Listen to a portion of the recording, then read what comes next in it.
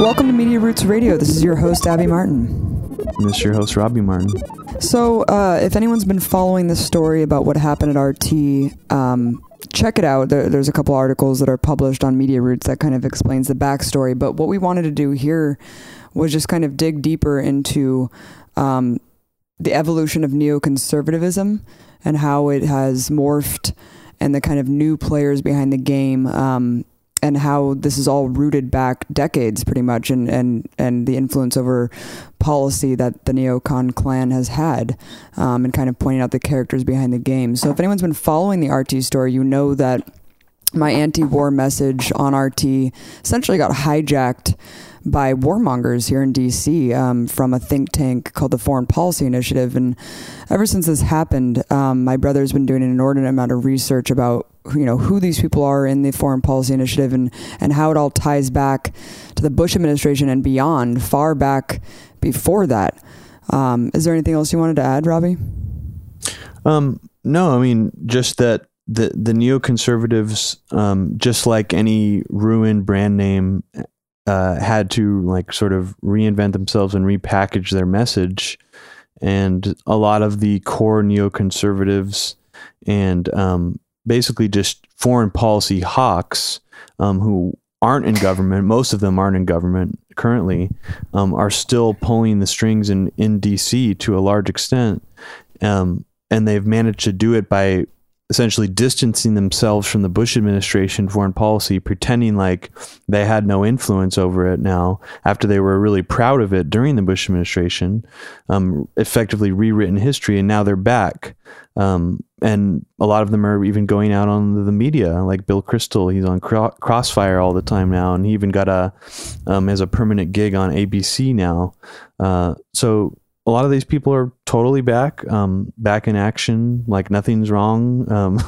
And not only them, and not only these giant players behind the game who were actual signatories of PNAC or really serious players back in these administrations, but there's a new kind of young, hip clan of neocon hack journalists here in DC that have inserted themselves in a bunch of different publications to kind of promote these talking points from the Foreign Policy Initiative and beyond. Our mouthpieces for this type of foreign policy perspective. Yeah, and they were all the ones kind of vehemently trying to undermine my narrative and shape this narrative that was against RT, because they are vying for a new Cold War.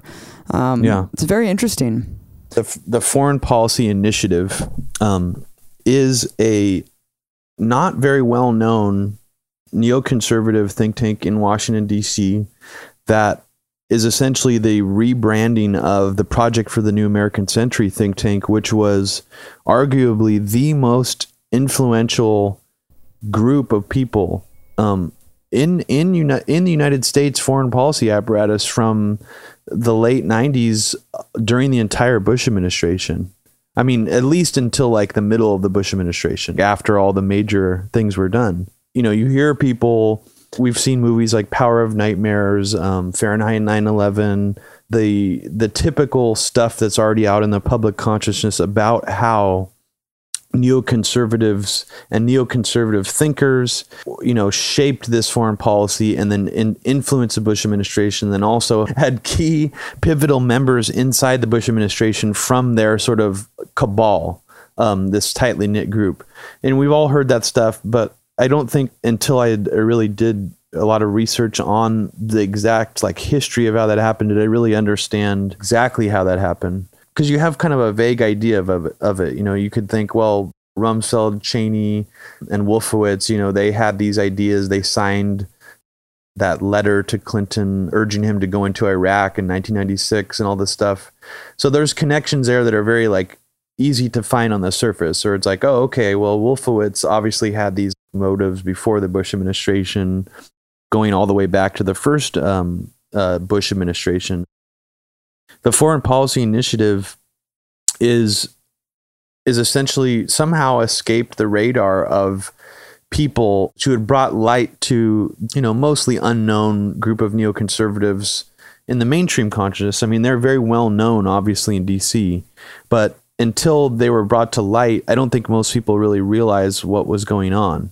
And once they had been, they were so widely hated and despised among the American public, sort of immediately and directly associated with the failures and the horrors of the Iraq War, that they kind of went a little bit back into hiding. And only 4 or 5 years later did they come back out and sort of, reassert themselves. And they're doing the same thing that they were doing back then. They're just taking it, to the next level now. Yeah, they're trying to figure out how they can re-strategize. I mean, we know that... like any good corporation or marketing team would advise someone to do. What do corporations do when they fuck up? I mean, sometimes they even change their entire name. Blackwater, Blackwater. No, I mean, it's a very typical tactic. And it's not just a simple, let's rebrand ourselves to be a new name because people hated us so much under our old name. It's different now because they had already accomplished, in large part, a lot of the goals laid out in the Project for the New American Century. So it's almost like they're taking it to the next stage now, essentially, away from, where the war on terror was almost merely just a stepping stone to get us to what the next stage is now. It was almost like they pushed it as far as they could. As we know, Wesley Clark was told from another general or something in the Army right after 9/11 that they're going to invade 7 countries in 5 years. And when you look at the Project for New American Century, Rebuilding America's Defenses, that infamous document, they talk openly, very unabashedly, and this is before 9/11, mind you, that they did want to invade all these countries. They did want to reassert themselves and Western hegemony and imperialism and take over all these resources and reassert their dominance in that area of the world. And I think that they just tried to do as much as they could. They tried to lay it all out, put all their cards out on the table, push the envelope as far as they absolutely could. They pushed it pretty far. I mean, there's only a couple states left that were in that initial axis of evil and then the greater axis of evil that haven't been knocked down so far. But David Frum, it was Bush's speechwriter, the Axis of Evil speechwriter. He was in the administration. He's going to Ukraine with Kerchik. I mean, he's writing for the Daily Beast. He's still reasserting the fact that the Axis of Evil was right and that he's doubling down on the notion. And this is weeks ago. Yeah. So, I mean, these people are still... they're back in full effect. Now they're working with these new brand of hipster neocons now in DC. They're just they're kind of like their allies, maybe not as openly in the forefront as they are, but they're still working with them really closely. Yeah, absolutely. I mean, even, Jamie Kerchik is officially a fellow of the Foreign Policy Initiative, and he is probably the most prominent public face who goes out there and speaks on behalf of them. Just like before, 9/11 gave all these people an opportunity to put their plans into action. The Crimean incursion has given them a new opportunity to put some of their similar plans into action, which is to bring us, further to a confrontation with Russia. Just like before, they're just extremely opportunistic. It couldn't be any more timely that this, just happened, where these people tried to hijack the narrative of you just making an off script statement on your show on RT, because they just all sent a letter, a very similar letter to the letter that was sent to President Clinton in 1998, advocating for the invasion of Iraq. They sent a letter to Obama, and when I say they, I mean the Foreign Policy Initiative did, with Bill Kristol as a signatory, Jamie Kerchik as a signer, pretty much all the people in the Foreign Policy Initiative, plus some other ones, advocating for more military aggression towards Russia. And it's a little bit more vague than their Saddam Hussein Iraq letter, but it's of a very similar flavor. And when they write letters like that, their plans are sort of in full swing. They're putting people all over the media. So it's happening still right now. They're getting as many media slots as they can possibly get. They're not getting a huge amount of them, but the little bit that they are getting is just injecting just ever so sporadically these little bits of propaganda that take root and are sort of guiding what's happening right now. Yeah. Between Russia and the United States. Right. Yeah, Eli Lake was just on the news networks last week a couple times. Kristol, the more these people are on, the more these seeds are planted in people's minds, and the more the rallying is fostered, such as Bill Kristol articulated in his op-ed a couple months ago, explaining that a rallying is needed in order to get the American people, behind a new military standoff with Russia. It's basically how he spells it out. So do you want to go into kind of how this all started back before the Iraq War? I mean, back with kind of the fathers of this ideology, Robbie? Yeah. Let's dive back into it. All right, great. In reality, it is a very small group of people who have been the primary influence to spread this ideology. And we've all heard of Bill Kristol, not to be confused with Billy Crystal, the actor, but Bill Kristol, aka William Kristol, the guy who started which is considered the Neocon Bible, the Weekly Standard magazine in the mid-90s, and who also was the founder of Project for a New American Century. Mr. Kristol, thank you so much for joining me tonight. How you doing? You work at Fox News. I do. I think all of Fox News should join Bush's cabinet. Absolutely. We think alike. Exactly. Speaking of thinking alike, you were a member or are a member of the Project for the New American Century, correct? I am. Were or am? We're and am. Okay, how's that project coming? Well, it's... How's the New American Century? I think looks good to me. Right? I think I'm speechless. Really? Yeah, we've sort of, the Project for the New American Century was just a few people. New American Century, right? Well, I think we're you, doing okay. Rummy, Wolfowitz, Cheney, Pearl, Fife, all you guys, right? Well, we fought back after 9/11, and I'm proud of what we've done in Afghanistan and in Iraq. Yes. But this is pre-9/11. You guys had the Project for the New American in the 90s. And we thought we should have been fighting back more in the 90s. Right, we should have invaded Iraq, then. His father, Irving Kristol, is actually the guy who coined the term neoconservative. It was a term applied to Irving Kristol by a critic. So someone was criticizing Kristol for essentially being one of these new conservatives who used to be a liberal activist who really quickly converted to conservatism because, in Kristol's own words, he was mugged by reality. A lot of these...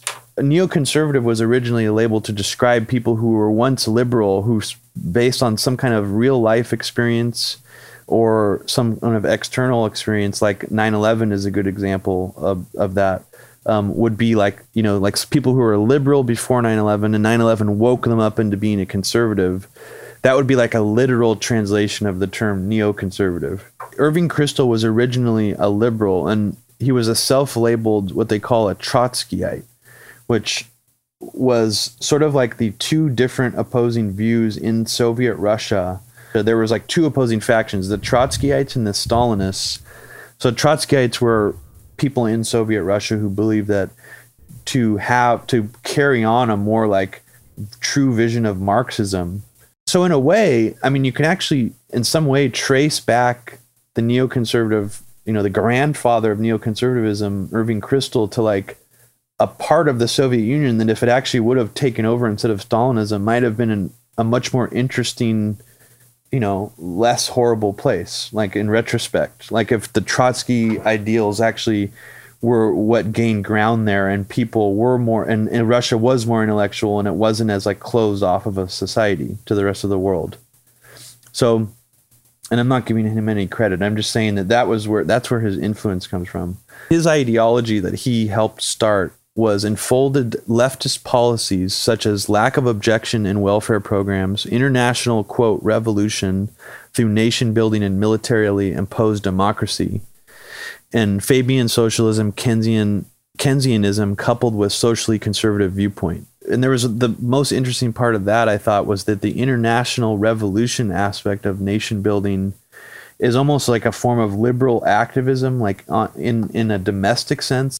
It's almost like he's using a lot of the same liberal activism sort of ideology to put us on this geopolitical stage. Like we need to, like, through international revolution, you know, knock down these other countries which are stifling democracy. Like that sort of like where the premise is linked to liberalism. And that's what we've talked about for so long on Media Roots, like this idea of how they get people sucked into a lot of these wars now by saying things like, you know, the Afghanistan war, part of the reason it's valid is because they have such horrible rights for women and you know, like freedom of speech is illegal and all that kind of stuff. So it ties into that.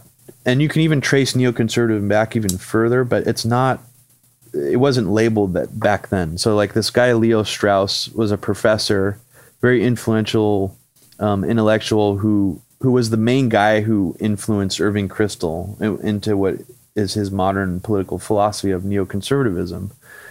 And really at the core of what Leo Strauss did is he was just almost sort of mashing up two different forms of academic thought. So like political science, modern political science, but transposing over it like the philosophical writings of Plato, Aristotle, and other philosophers like Machiavelli onto modern 20th century politics. And when you try to do that, you start seeing things in this like different context, obviously. And I think that that's sort of what enabled a lot of, you know, Irving Kristol's ideas to flourish, where it was like they were inside of this like tiny sort of almost like metaphysical box that was an abstraction from reality. You know, the philosopher that seemed to have the most influence on the modern neoconservatives is Machiavelli. Iran, Iraq, Syria, and Saudi Arabia are the big four, and then there's Libya. There's a North Korean problem too. I'm a student of Machiavelli. I wrote a book on Machiavelli, and I know the struggle against evil is going to go on forever. That quote was from Michael Ledeen during an American Enterprise Institute think tank talk. And we're going to talk a little later about how the American Enterprise Institute was a very important neoconservative think tank that predated a lot of these other ones. And also Michael Ledeen sits on the board of another prominent neoconservative think tank in DC called the Foundation for Defense of Democracies. And stay tuned later in the broadcast, we'll go a lot more in depth on both of those. And Michael Ledeen used to be one of the most prominent neoconservative thinkers and writers and speakers. But kind of like Richard Pearl, his rhetoric wasn't as sophisticated as some of the other neoconservatives. His rhetoric was a lot more harsh, a little more blunt. And just like he's saying here, his rhetoric took on a little bit more of a transparent Machiavellian flavor. You've heard the term Machiavellianism and the philosopher Machiavelli. Machiavellianism, according to the Oxford English Dictionary, is, quote, the employment of cunning and duplicity in statecraft or in general conduct. And psychologists have described Machiavellianism as like a mental disorder. So they've taken it, like psychologists have a new meaning for Machiavellianism, which is a person's tendency to be unemotional and therefore able to detach him or herself from conventional morality and hence to deceive and manipulate others. So I think that at its core is actually what is most important to hold on to with like the philosophy aspect of it. And then you could see that creeping into all these areas which affect the way statecraft is done today. So like, for example, the classic liberal idea embedded in the founding fathers of the United States to neoconservatives is not as important or less important than the entire collective entity of the political culture of the United States as it exists today. And when you pull a normal person reading a lot of these writings of neoconservatives would think that it sounds similar to fascism, because they would use terms like the health of the nation, looking at a society as this entity in and of itself, what drives or fosters stability and, quote, good in a nation, nation states mentality as a society. Keeping this psychological system healthy by things like nationalism, patriotism, the higher ideal that our ideals are so good that we need to spread them to other countries, using leftist activist rallying techniques on the international geopolitical stage. Iraq or Bosnia, those wars were sold for the good of human rights. They weren't posing a threat to us to make us all feel like humanitarians. Like without. Can I say something really quickly? Yeah. Something that struck me as really strange too is like this way that they speak about Russia and the U.S. These people that have been writing out there. Jamie Kirchick always writes about Russia doing false flags, which is so interesting because it's inconceivable to think of the U.S. ever doing that to these people. Guess who also does? And they does? Mock at it. Who? David Frum and Richard Pearl in the book that's sitting right here in front of me. They talk about how the Chechen apartment building bombings were a false flag attack. And that may or may not be true, but also Jamie Kirchick has written like multiple things. It's like this other plane full of like an opposition group in Russia that went down, and he's saying like that was done by the Russian government. I mean, extreme assertions here that if we were to assert them remotely about the U.S. government, we would be called lunatic conspiracy theorists who have zero credibility. Yeah. So it's just curious the way that they've shaped the narrative and projected kind of anyone who voices that whatsoever about any non-ally country is somehow okay. And you remember, and this is a funny side note, but remember how I showed you some of those videos from Radio Free Europe and you were like, whoa, that's so weird. They look like We Are Change Canon D videos. Almost like they were filmed in this shaky cam, man on the street, documentarian style. And that shit's effective. I mean, it's visceral when you watch something when it looks like that. It adds more power to the message. And you have to think for yourself, why is Radio Free Europe out in the streets of Russia trying to like do activism during Sochi about the gay law? Yeah. Like, why is a state-sponsored organization trying to rally people up in Russia during Sochi about the gay law and on like a Canon HD, like grassroots, like raw, weird documentary thing? It's like, what in the hell is going on? It brings it back to the whole thing that you said, which is that this is a state policy. It was a day of celebration for gay Americans and their allies. New York's annual Gay Pride Parade took place on June 30th, just days after the U.S. Supreme Court made 2 rulings that support the cause of same-sex marriage. For Russian Americans and others from the former Soviet Union, there was another reason for pride. It was the first time the Russian-speaking gay community had a float in the parade, showing off their roots. I hope KGB is not here to slash our tires at the last moment. Other participants in the Russian delegation shared their excitement at being able to celebrate gay culture, something they can't do openly at home. And that's the video roundup from Radio Free Europe, Radio Liberty.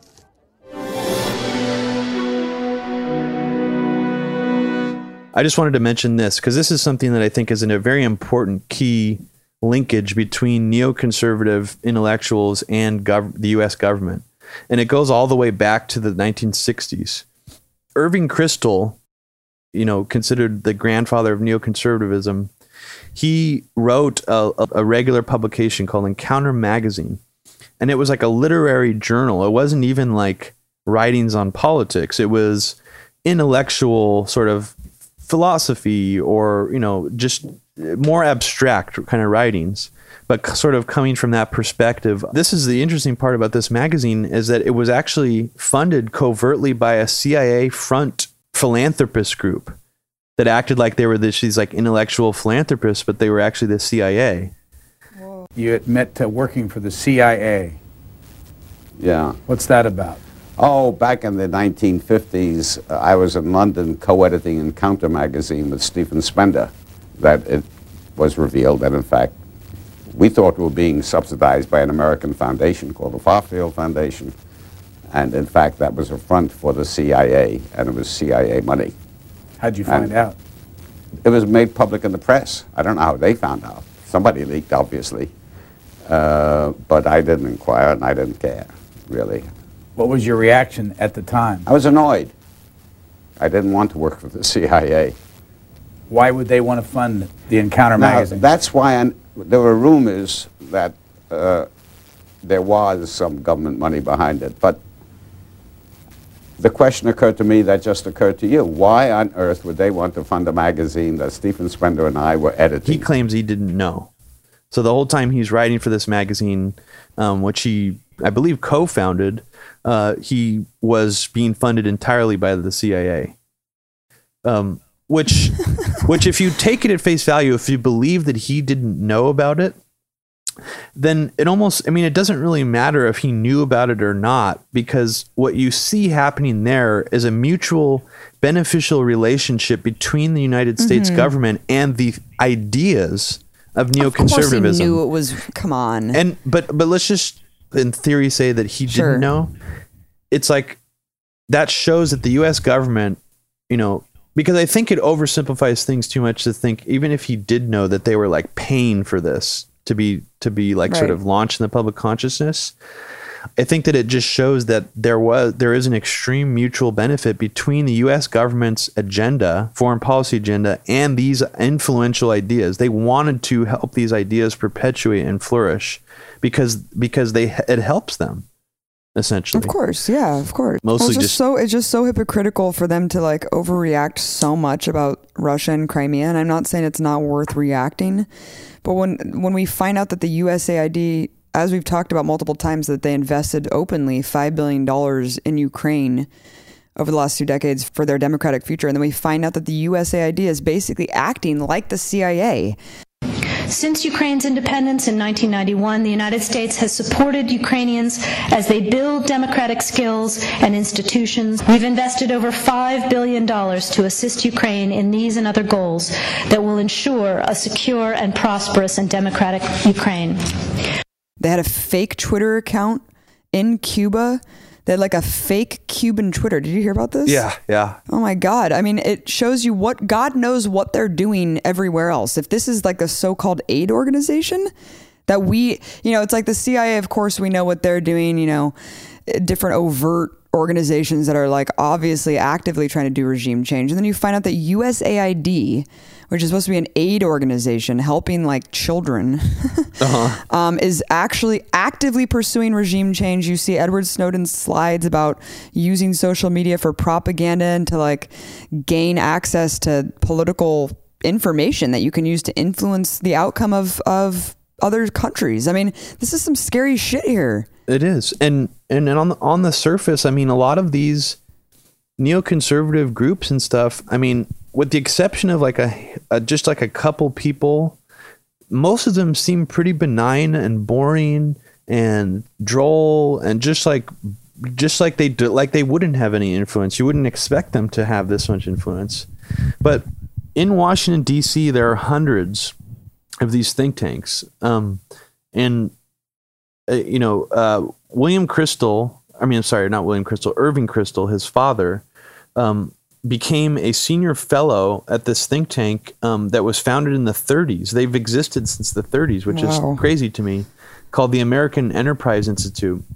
And the American Enterprise Institute's mission statement is to defend the principles and improve the institutions of American freedom and democratic capitalism.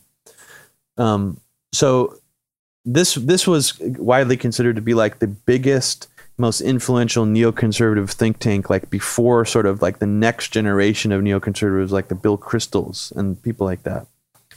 So Irving Kristol was a part of this think tank for many, many years. And during this time, like, after he stopped writing for Encounter magazine,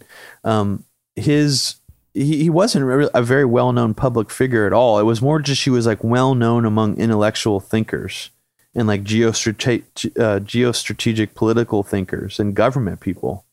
And in the 70s, that's when people like Rumsfeld and Cheney were sort of rising through the ranks through the Nixon and Ford administrations.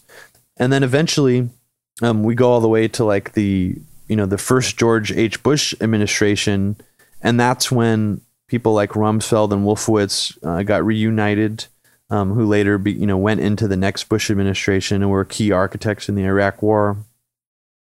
And during the Clinton administration, right after the fall of the Soviet Union, there was a group of new neoconservatives comprised of Irving Kristol's son, William Kristol, and another guy named Robert Kagan. They were two of the co-founders of what became the Project for the New American Century. You know, as far as I'm concerned, the most influential think tank, or just the most influential group of people over what the Bush administration. Oh, absolutely, yeah. doing. And do you want to talk about who was on the board of that so people understand? Absolutely, yeah. Okay, so this, I guess, more just to cut more directly to it. You know, I can go through, you know, there's all these letters that they sent out to Clinton trying to urge him to invade Iraq in 1996. There's the Rebuilding America's Defenses document, which talks about needing a new Pearl Harbor. So there's all that shit. And there was all these different signatories of those documents, you know, and that in and of itself is definitely an interesting connection that people like Richard Pearl, Wolfowitz, and all these people who weren't in government at the time signed this document to send to President Clinton, or sign this document talking about how we need a new Pearl Harbor. That's interesting in and of itself. But I think what's more interesting is that after the election of George W. Bush, some of, and not just some, but like over 20 of PNAC's members and signatories were appointed to key positions in the Bush White House, like literally. And I could just really quickly read off this list. Yeah. Elliot Abrams, Special Assistant to the President, Richard Armitage, Deputy Secretary of State, John Bolton, U.S. Ambassador to the United Nations, Dick Cheney, Elliot Cohen, Defense Policy Advisory Board, Seth Kropsky, International Broadcasting Bureau, Paula Dobriansky, Undersecretary of State, Aaron Feldberg, Francis Fukuyama, President of the President's Council on Bioethics. I mean, the list goes on and on of all these people who directly were involved in writing these extremely influential letters for the Project for the New American Century and landed directly into the Bush administration in key positions. And even Richard Pearl did. I mean, he was on the Defense Policy Advisory Board committee for Bush. But it's not just PNAC that had an influence. It's these people. It's people like Richard Pearl and William Kristol and Robert Kagan. In the letter that they wrote to Clinton, where they urged Clinton to attack Iraq. Do you remember hearing about that? But like even before Rebuilding America's Defenses, they wrote a letter to Clinton. No. So they wrote a letter to Bill Clinton. When? Oh, during Clinton. January 26, 1998. Paul Wolfowitz, James Woolsey, Donald Rumsfeld, William Kristol, Richard Pearl, Francis Fukuyama, Robert Kagan, they all signed this letter. And the letter is only 6 paragraphs long. It's very, very short. And it starts out with saying, like, "Dear the Honorable William Jefferson Clinton." And but basically the letter, the most important part of it to take away is that it uses the phrase "weapons of mass destruction" 5 times. What? In a 6-paragraph letter whoa, in relationship to Iraq. Whoa, this was in 98. Yeah, I shit you not. Holy shit. So this phrase, weapons of mass destruction, weapons of mass destruction, weapons of mass destruction. I mean, it's 5 times it's used in full, not even as an acronym at that point. I mean, they spell the whole fucking phrase out. So that was happening before Bush got into office. Wow. Oh, it's so obvious why they wanted to rebrand themselves. I mean, God, they were trying this rhetoric back then, and it just like got so played out. Like it got so played out and so mocked. Of course, they had to do a whole rebranding effort. Yeah. Yeah. I mean, it's amazing. Oh, and here's another interesting thing. So like, you know, this is an excuse that Kristol and Kagan have used repeatedly. Even Wolfowitz have used this excuse. They've said things like, when asked, well, weren't you the signatory of this document? Like, obviously you worked with these people and helped devise this policy before you got into the administration. And they'll always say things like, well, like Kristol will be like, well, you know, I'd like to think we had a lot of influence, but, you know, nobody ever, like, we didn't work with anybody. Oh yeah, I might have, yeah, I think we wrote that letter to Clinton. I think it was maybe me and so, and but you know, not that many people read it, and then when, they poo their influence. Yeah, and then like Wolfowitz will be like, yeah, I think I signed that thing, but like I didn't really have anything to do with it, and all this shit, right? Mr. Wolfowitz, as a key architect of the Project for a New American Century, you co-authored a document calling for a new American empire around the world that would use nuclear weapons, invade countries that never threaten the U.S., and keep down potential rivals to American economic and military power. Do you think your project for empire are worth 1,000 of innocent Iraqi and American lives? I was not a key architect of that project. I was listed on some of their things. There's an attempt to tie a whole lot of things that are going on now back to a document that was drafted by my staff when I was in the first Bush administration. So you're yeah, that's how they do it. Remember when was it Richard Pearl arguing with Noam Chomsky? Yeah. Remember when he was like, Noam Chomsky would point out all of these things that like were written specifically by Pearl, and Pearl's argument every time would be like, oh, okay, you're picking out one paragraph from like dozens of documents. Oh, I'm sorry. Did I say that? Like totally minimizing everything that Chomsky said that like actually was implemented, that they had written about. It was like these blueprints. Yeah. And that's their strategy, to just be like, okay, conspiracy theorists. Oh, you think we wrote this all out before we did it? It's like, yeah, you did. Yeah, well, you did. And yeah, you wrote it all out, but now you claim that, you had this very loose connection and people are trying to draw this, quote, conspiracy around all you guys or whatever. But the truth of it is they can't escape this, you could argue, he just signed, Wolfowitz just signed Rebuilding America's Defenses, but maybe he didn't help write it or whatever. Okay, let's accept that bullshit premise. But it doesn't change the fact that Robert Kagan and William Kristol in the year 2000 wrote a book called Crisis and Opportunity in American Foreign Policy, or American Foreign and Defense Policy. And in the book, it's all these articles by Robert Kagan, by William Kristol, by Frederick Kagan, because the entire Kagan family are pretty much like war historians and shit. It's really bizarre. But in the book, Paul Wolfowitz has an entire section of the book written by him. Whoops. So, there's no proof that Wolfowitz maybe was involved in, the Rebuilding America's Defenses, but here's him co-authoring parts of a book where he's making money. They probably had to divide up the money made from the book to Wolfowitz and pay him for his work in here. So it's like, their relationship clearly goes much deeper than just signing the letter, is all I'm saying. And there's really it's not really up for debate, but they keep denying it.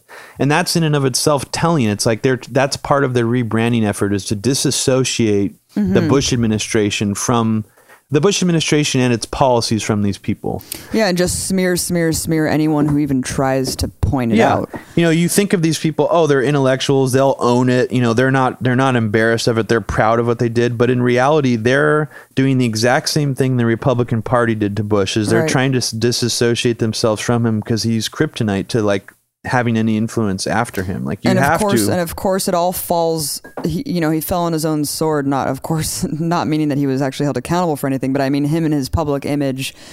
And so to them, even though they were behind him the whole way, they're able to disassociate themselves from him because everyone just kind of remembers him. Yeah. It's like him and Cheney and, Rumsfeld to a certain extent, but there's all these other players that still are there.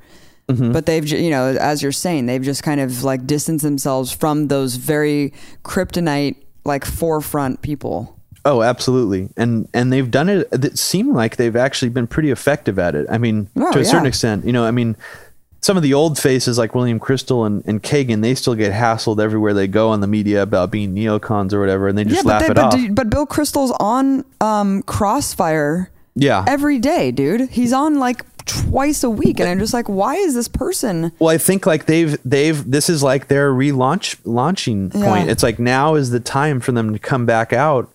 I mean, Dan Senor, was Mitt Romney's foreign policy advisor, but now you're starting to see him on all these shows too, going out and talking about shit. And he wasn't really a public figure for a long time.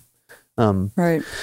So around the time that this letter was sent to Clinton, telling him basically to go into Iraq, and just repeating weapons of mass destruction over and over and over again, Richard Pearl, Douglas Feith, who were two other co-signatories of this letter and the Rebuilding America's Defenses document, they presented another document to who was the sitting prime minister in Israel at the time, Benjamin Netanyahu, this think tank, and the name escapes me right now. It's a different think tank, but it's essentially like a very small, like one-off little think tank that was just like only wrote, I think, this one document.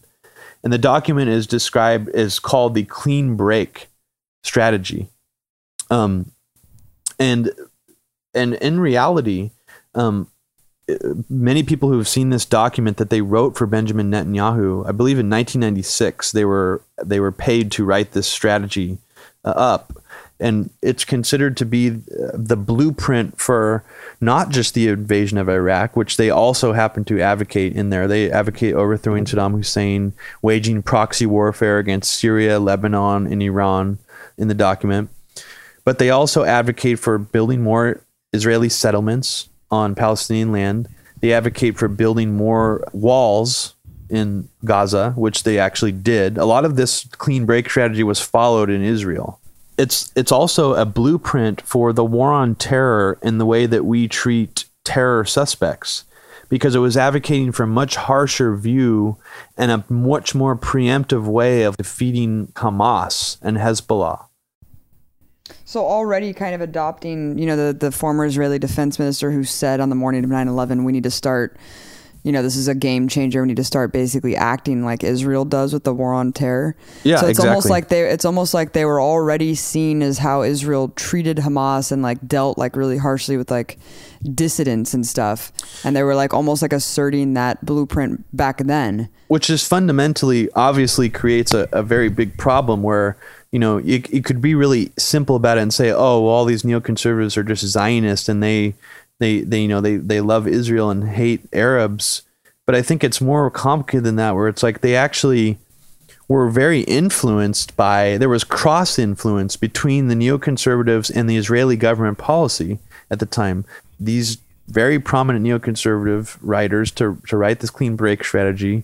And that's also another instance where when Richard Pearl is asked what his involvement was in that strategy, he'll say, oh, I think I put my name on that, but I don't even remember what it said. I mean, like he literally acts like he had nothing to do with it.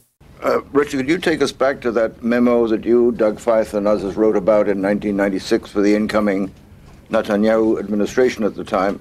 Because so much goes back to that original document being the cornerstone of a neocon foreign policy. Right.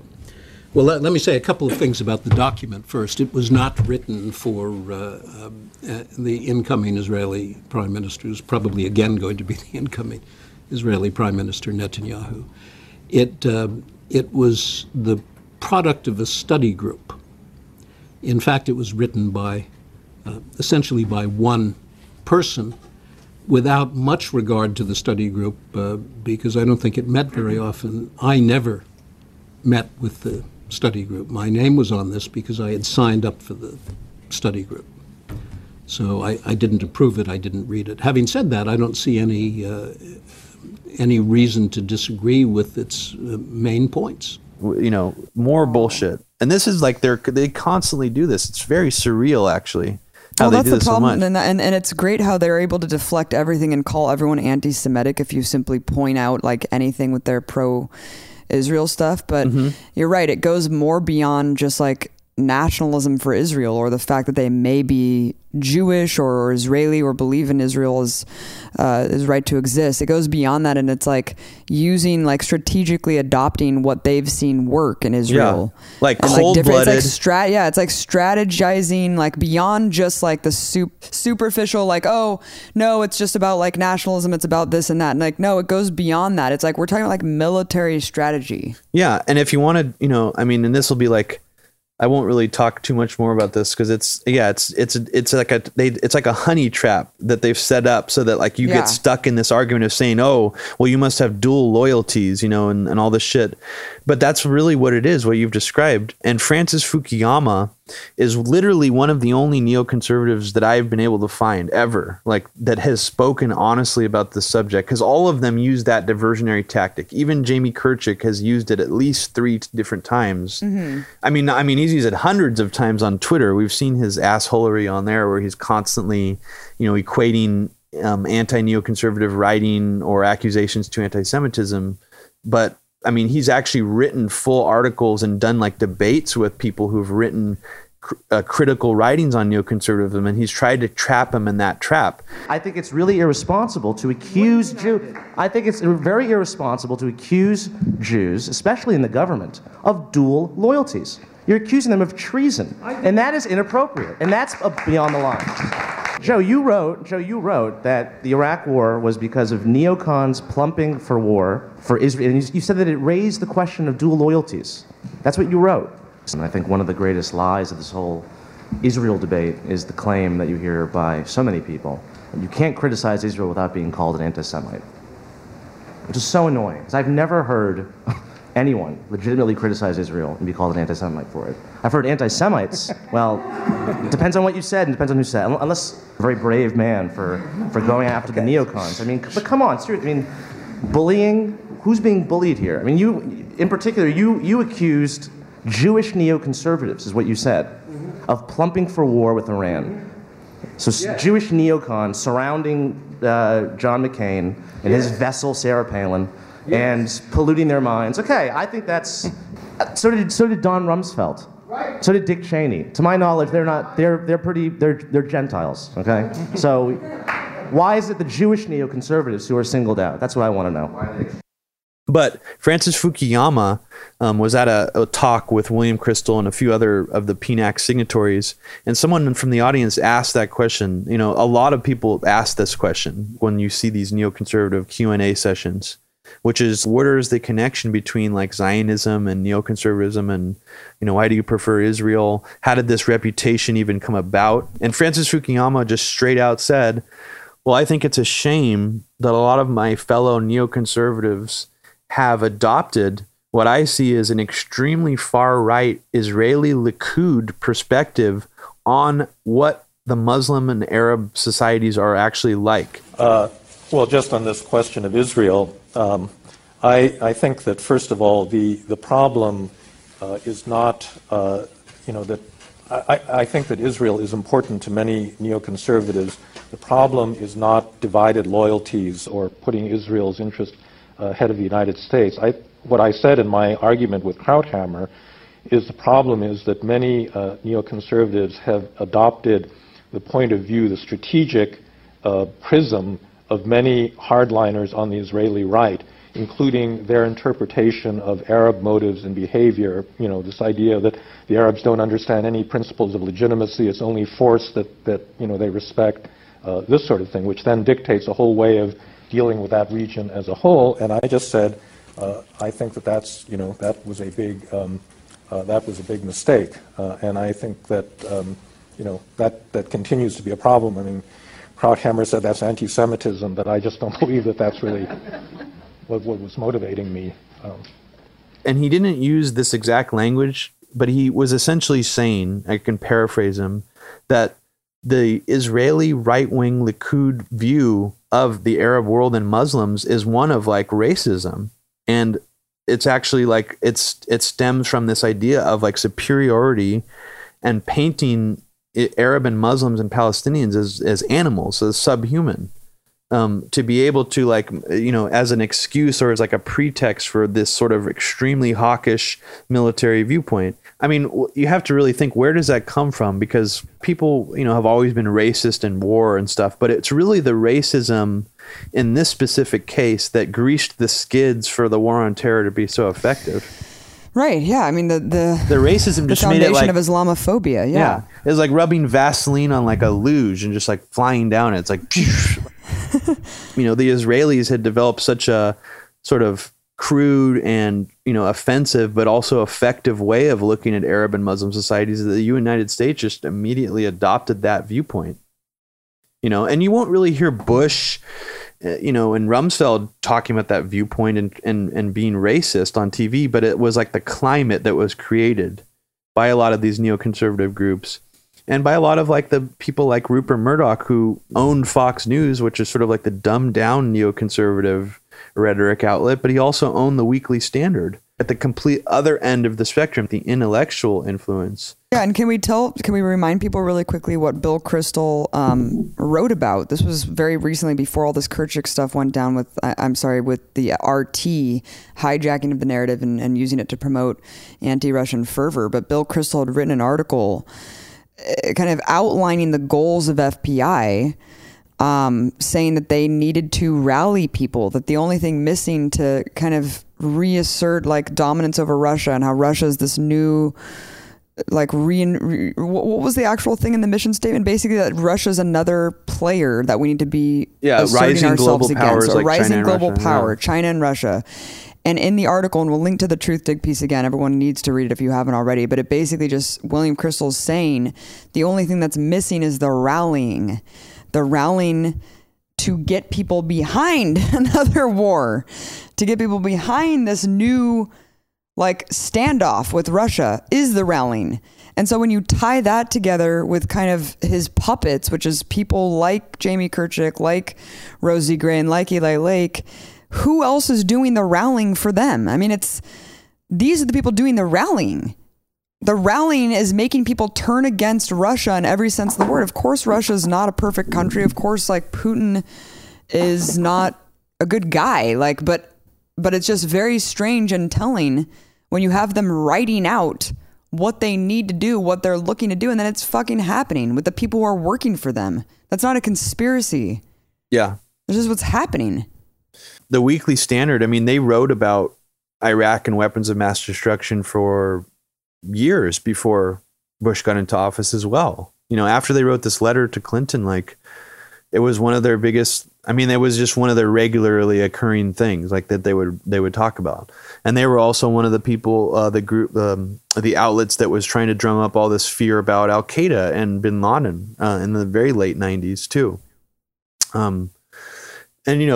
This also can tie into the anthrax a little bit. William Kristol and Robert Kagan said that it was very likely that Saddam Hussein was behind the anthrax attacks in October 29th of 2001. And that was the reason why that the U.S. and Bush has no choice but to destroy the Iraqi government of Saddam Hussein.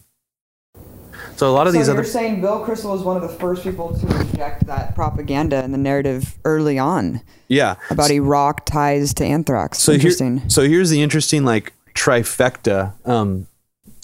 So Robert Kagan, the co-founder of PNAC, during the immediate wake of 9/11, was writing a bunch of articles and eventually wrote a New York Times best-selling book about how Europe just doesn't understand America because we're this strong a nation with a destiny to fulfill this mission to spread democracy all over the world, and Europe can't stand in our way. And he kind of spread a lot of that rhetoric out there, and that's I think what helped grease the skids for sort of the eventual UN vote, where it was inevitable, where it was well, we might fuck the UN essentially. Kristol planted a bunch of the seeds about WMDs in Iraq. I mean, he was one of the ones, along with Pearl, who was planting those seeds constantly before the invasion. Before 9/11. Richard Pearl went on television and said that the next attack was not going to be the same after 9/11. He said that it was going to be biological.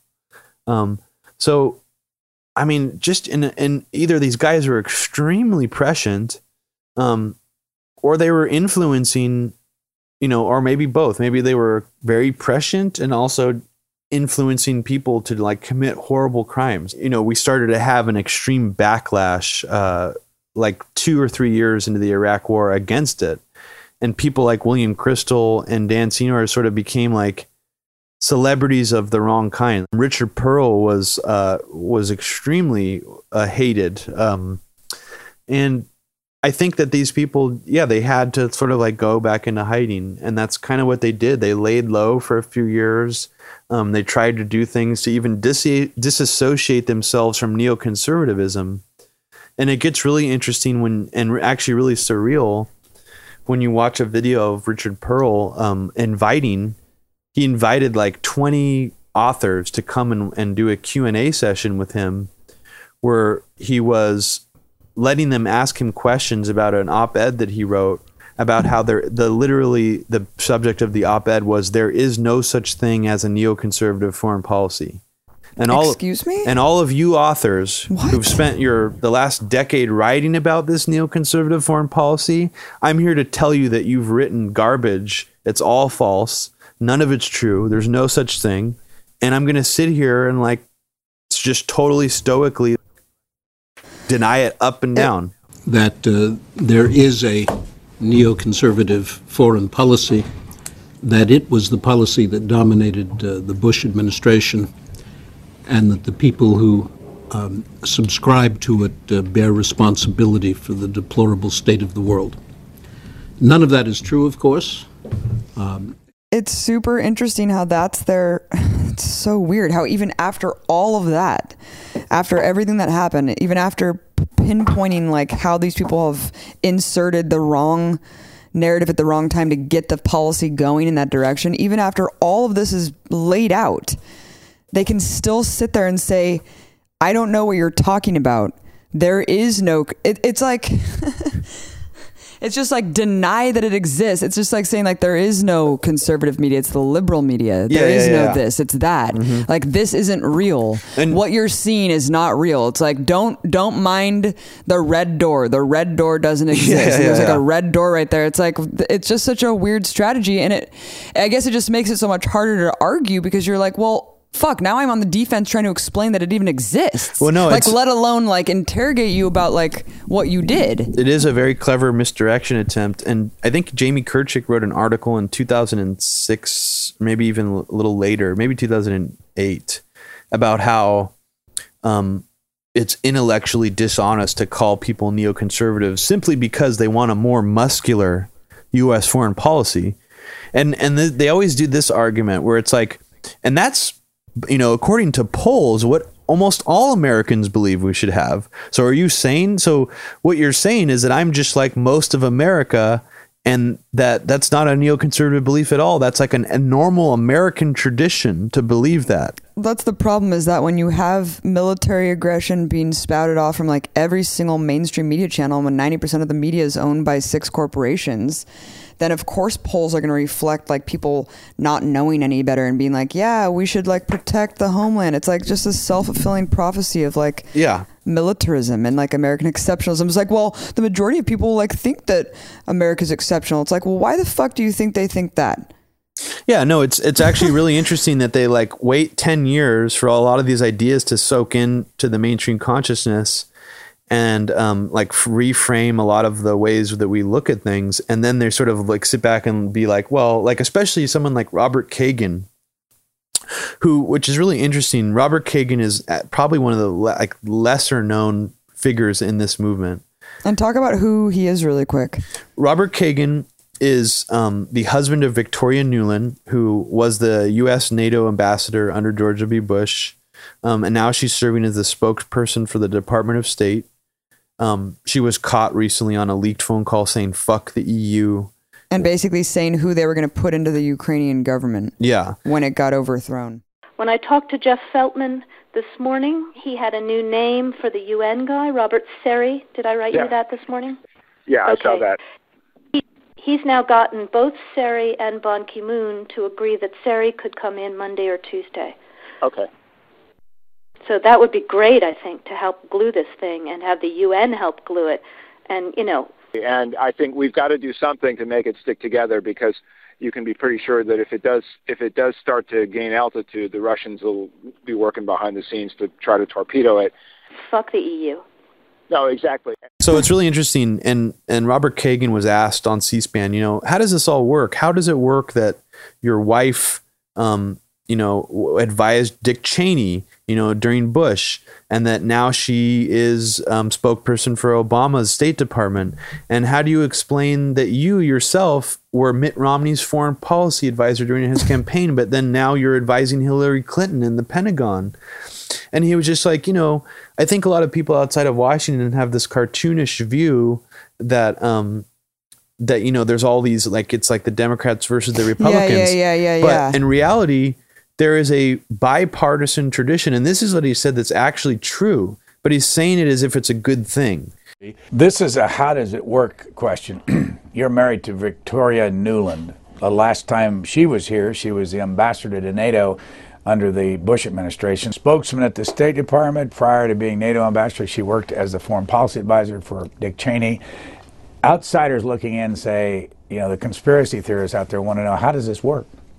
Well, again, I'm glad, by the way, she's the face of American foreign policy of the world and not someone like me. So that's one good thing. You know, I think the people outside Washington perhaps have a more cartoonish view of things than those of us who've worked in Washington for a long time. I mean, my wife and I have both been in Washington when we're not overseas since 1982. It's a long time.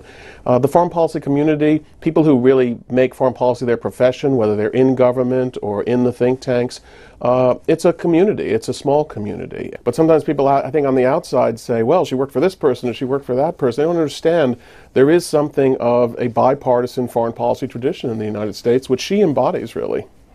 Well, as outsiders, though, looking at this process, would you be concerned that everybody knows everybody and they're all, different parties working behind the scenes together? Well, paranoia is a great quality in America, as Richard Hofstadter once pointed out. But I think it's good. I think the fact that people of different parties. This is from the Wall Street Journal. Mr. Kagan serves on the Foreign Policy Advisory Board of Secretary of State Hillary Clinton, but more notably in this election season is a foreign policy advisor to the presidential campaign of Mitt Romney. What about the first one? What's that all about? Well, Secretary Clinton has set up this Foreign Affairs Policy Board, it's called, and it's a bipartisan group. Again, you've been known as a neoconservative. Is that a fair label? I'm not thrilled with the label because I don't know what it means anymore, but that's right. I dare say we will find more continuity, and I know this is a horrific thing to say, between George W. Bush's foreign policies and also in terms of dealing with terror and some of Barack Obama's policies. That right there is absolutely amazing. It's like, and I think people really need to think about this for 1 second about just the two-party system when you have this guy who did serve for Mitt Romney and now he's advising for Hillary Clinton. His wife is there working for Obama, and then she worked for Dick Cheney, and it's like, what is going on here? I mean, and why is the foreign policy continuous, and why is there barely any change? I mean, yeah, we're not going in there with ground troops, but I mean, there is like little to no change when it comes to how the U.S. Exerts itself around the world. I mean, there never is, and it's really just comes down to the minutia of domestic policy. I just think it's really important for people to realize that. Like, I hear people all the time still saying, "Can you imagine if John McCain won? We'd be in Iran right now." It's like, I don't. Okay, so is that a reason why we should have voted for Obama? Like, to prolong the war that's coming? No, it's such bullshit. I mean, and I think that's one of the interesting things about Kagan, and I think he transcends in a lot of ways like the traditional ways that you can describe these people: neoconservative, neoliberal, war hawks, or whatever. Kagan is someone who seems totally transparent, at least on the front of that there is no difference between Democrat and Republican when it comes to foreign policy. And when you listen to a lot of his talks and like you hear him and read some of his writings, it almost mirrors in a way some of the writings by Chomsky and Howard Zinn. And you're thinking to yourself, this is really fascinating that a guy who is so hawkish, who has this much influence in government, and who is related to all these horrible foreign policy positions, is actually writing things that you would see in a Howard Zinn book about how American hegemony has existed since post-World War II, and that since post-World War II, we have always been overthrowing democratically. We've always been trying to spread democracy through our military and all this stuff. But what the difference is that to someone like Chomsky and Zinn, those things are bad. And to someone like Kagan, those things are good. And they are in the tradition of the American way. And that they're like embedded in our heritage as Americans. Which is that we should be willing to use our military to advance our ideals. I mean, these days that's conceived of as a radical idea, and only a very small fringe of Americans could possibly believe that. But what I've discovered in my researches, and what I think I'm able to demonstrate time and again in my book, is that is a mainstream, traditional American view. People call neoconservatism, I actually call a mainstream bipartisan view that has been dominant in this country and in this town for quite some time. Everybody from Dean Acheson to John F. Kennedy to Ronald Reagan. And of course, someone like him and Crystal will always deny that our foreign policy is dictated by corporations or industry, but they agree in part with Chomsky and Zinn, that our foreign policy took a drastic turn after World War II of one of preemption, and one that actually was not operating in terms of like defense anymore at all. Right. But Chomsky and Zinn will make the case that it was corporations and like if we wanted to invade this country, it wasn't necessarily because of communism, but it was because to protect this trade route, for this product. It all comes back to like them kind of poo-pooing that as well and just being like, no, it just all fit in like that. Yeah. Like, but someone like acting as if. But what I wanted to say one thing really quickly.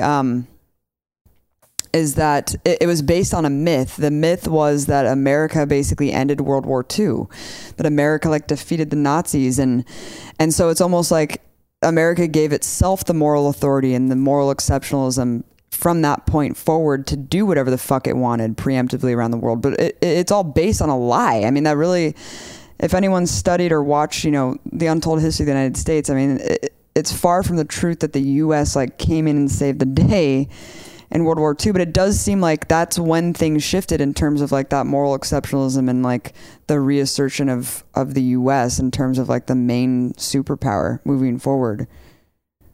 I don't know. Absolutely. I mean, even Cenk Uygur, I've seen him say this, which I think is pretty accurate, that the CIA was sort of at its outset designed to be like an arm of corporate military. Paramilitary force of corporations. We can't possibly sell these things to the American public as for morals or any sort of justifications. The CIA will carry out a lot of the paramilitary operations to protect, sugar exports or things like that. And that is what was one of the largest forces that drove the Cold War. Was because like we want to protect this whole new world order of corporate money and industry and sort of trade internationally that the Soviet Union is like in our way.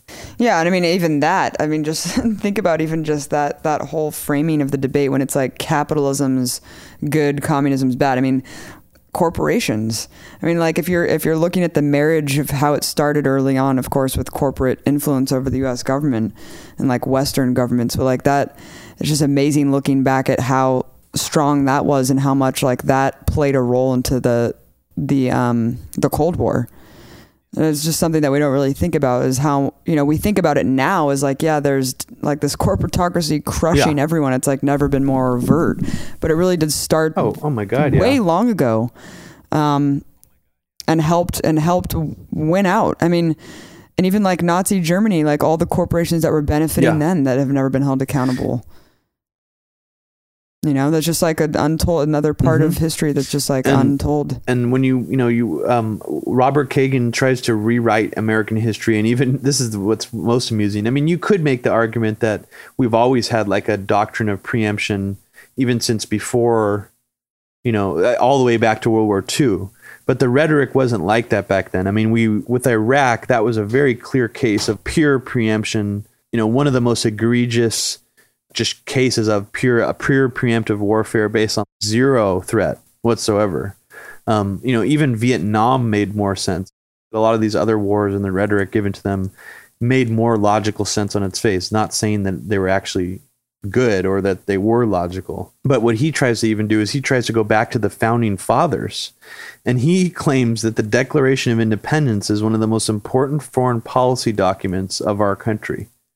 Which is an extremely bizarre thing to say. You think, well, what the fuck does that mean? How does he justify that? He claims that there is wording in the Declaration of Independence. I mean, and there is, but he interprets it as the wording that says that to preserve the rights of the freedom of man. By that, the founding fathers meant that it was our duty to provide freedom to man worldwide. That's went absurd. Beyond our borders. Can you imagine if another country was just like, well, it says in our constitution that we could like protect man, so like that's why we're doing this. Yeah, and then so to justify that rationale, he goes back to some of the perspectives that a lot of Americans had back then, that they were the greatest nation on earth and that they had this destiny to fulfill. And does that make it right? Like even if that were true, that the founding fathers said that and somehow had this expansionist mindset in place, would that be okay? Like, no, none of that even makes sense. I don't even think he's trying to say that. I mean, my theory about what he's doing is he's almost trying to clear the playing field so much to like make people forget who neoconservatives were and like what damage they did or something. Yeah. So he could be like, wait, no, like we were just always part of the American tradition. Like we were never like a divergent that mode of thought. We're just always here. It's just weird. It's just weirdness. It gets really bizarre when you really get deep into this. Someone called into the C-SPAN program he was on, and they asked him, well, what do you have to say to people who think that this is imperialism, what you're describing, and that we're doing this to like make money and just like, spread our power? And he said, we are a nation of selfish people, and sometimes our national ideals, spreading democracy, will run parallel to a self-interested goal. He doesn't really elaborate on it, but he acknowledges that the idea exists. We also take actions that are in our self-interest, and sometimes we blend the two, and I thought that's what you meant by blurring things, that we blend our idealistic motives and our self-interested motives, that we're a nation of human beings, and human beings are selfish people. That's a really, really tricky talking point, too, that I've heard a lot lately. Yeah, what do you expect? We can't help if it like lines up with imperialist it's like, goals. It's like, come on, just grow up. This is how the world works. Yeah, grow up. Like this is the way the world works. Like sometimes interests have to align, and you're like, but why? Wait, but one interest does not mean that the other one like isn't influenced by that. Like your goal of imperialism is obviously like this is predicated on the fact that you are imperialist. Yeah, it's just a really strange way of like muddying the argument. And just being like, no, we care about democracy, but we can't help if like spreading democracy aligns itself with like a crazy militaristic imperialist nation. Yeah, and even if you accept Kristol and Kagan and the neoconservatives at face value, and you actually believe that they believe what they're saying, in almost all their writings, they accept by default the idea that American foreign policy is waged in this way because of our ideals and wanting to see the world made in our image, like in the image of good and democracy and freedom. So while, in some twisted, weird, backwards way, you could say that it's like a noble cause, to them, even their stated intentions are deeply rooted in nationalism and American exceptionalism and like a superiority of their intellectualism over other societies in general. Right. And that the world needs to thank us, not just, we need to do these things in the future, but that the world needs to thank us for how good that they've had it, because without us, it would be much worse since World War II. So that's like a lot of the backbone of what they claim to believe. And they've also hijacked the narrative so much that if you disagree with them, then you're an anti-American. And it's like, no, you guys are like the aberration of whatever America was and whatever the foreign policy was. It's in the grand tradition of Truman, of Reagan.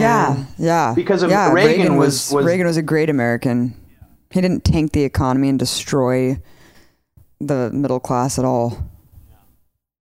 It's interesting though, and it really all comes back to how you control the language.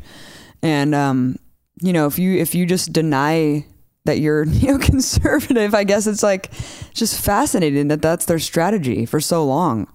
It's just to like detract from that as much as possible. And Jamie Kirchick was writing articles that long ago saying neoconservatism gets a bad rap because like people are kind of like hanging on to this word and using it as a pejorative when really it's not bad and it's just kind of like this and that.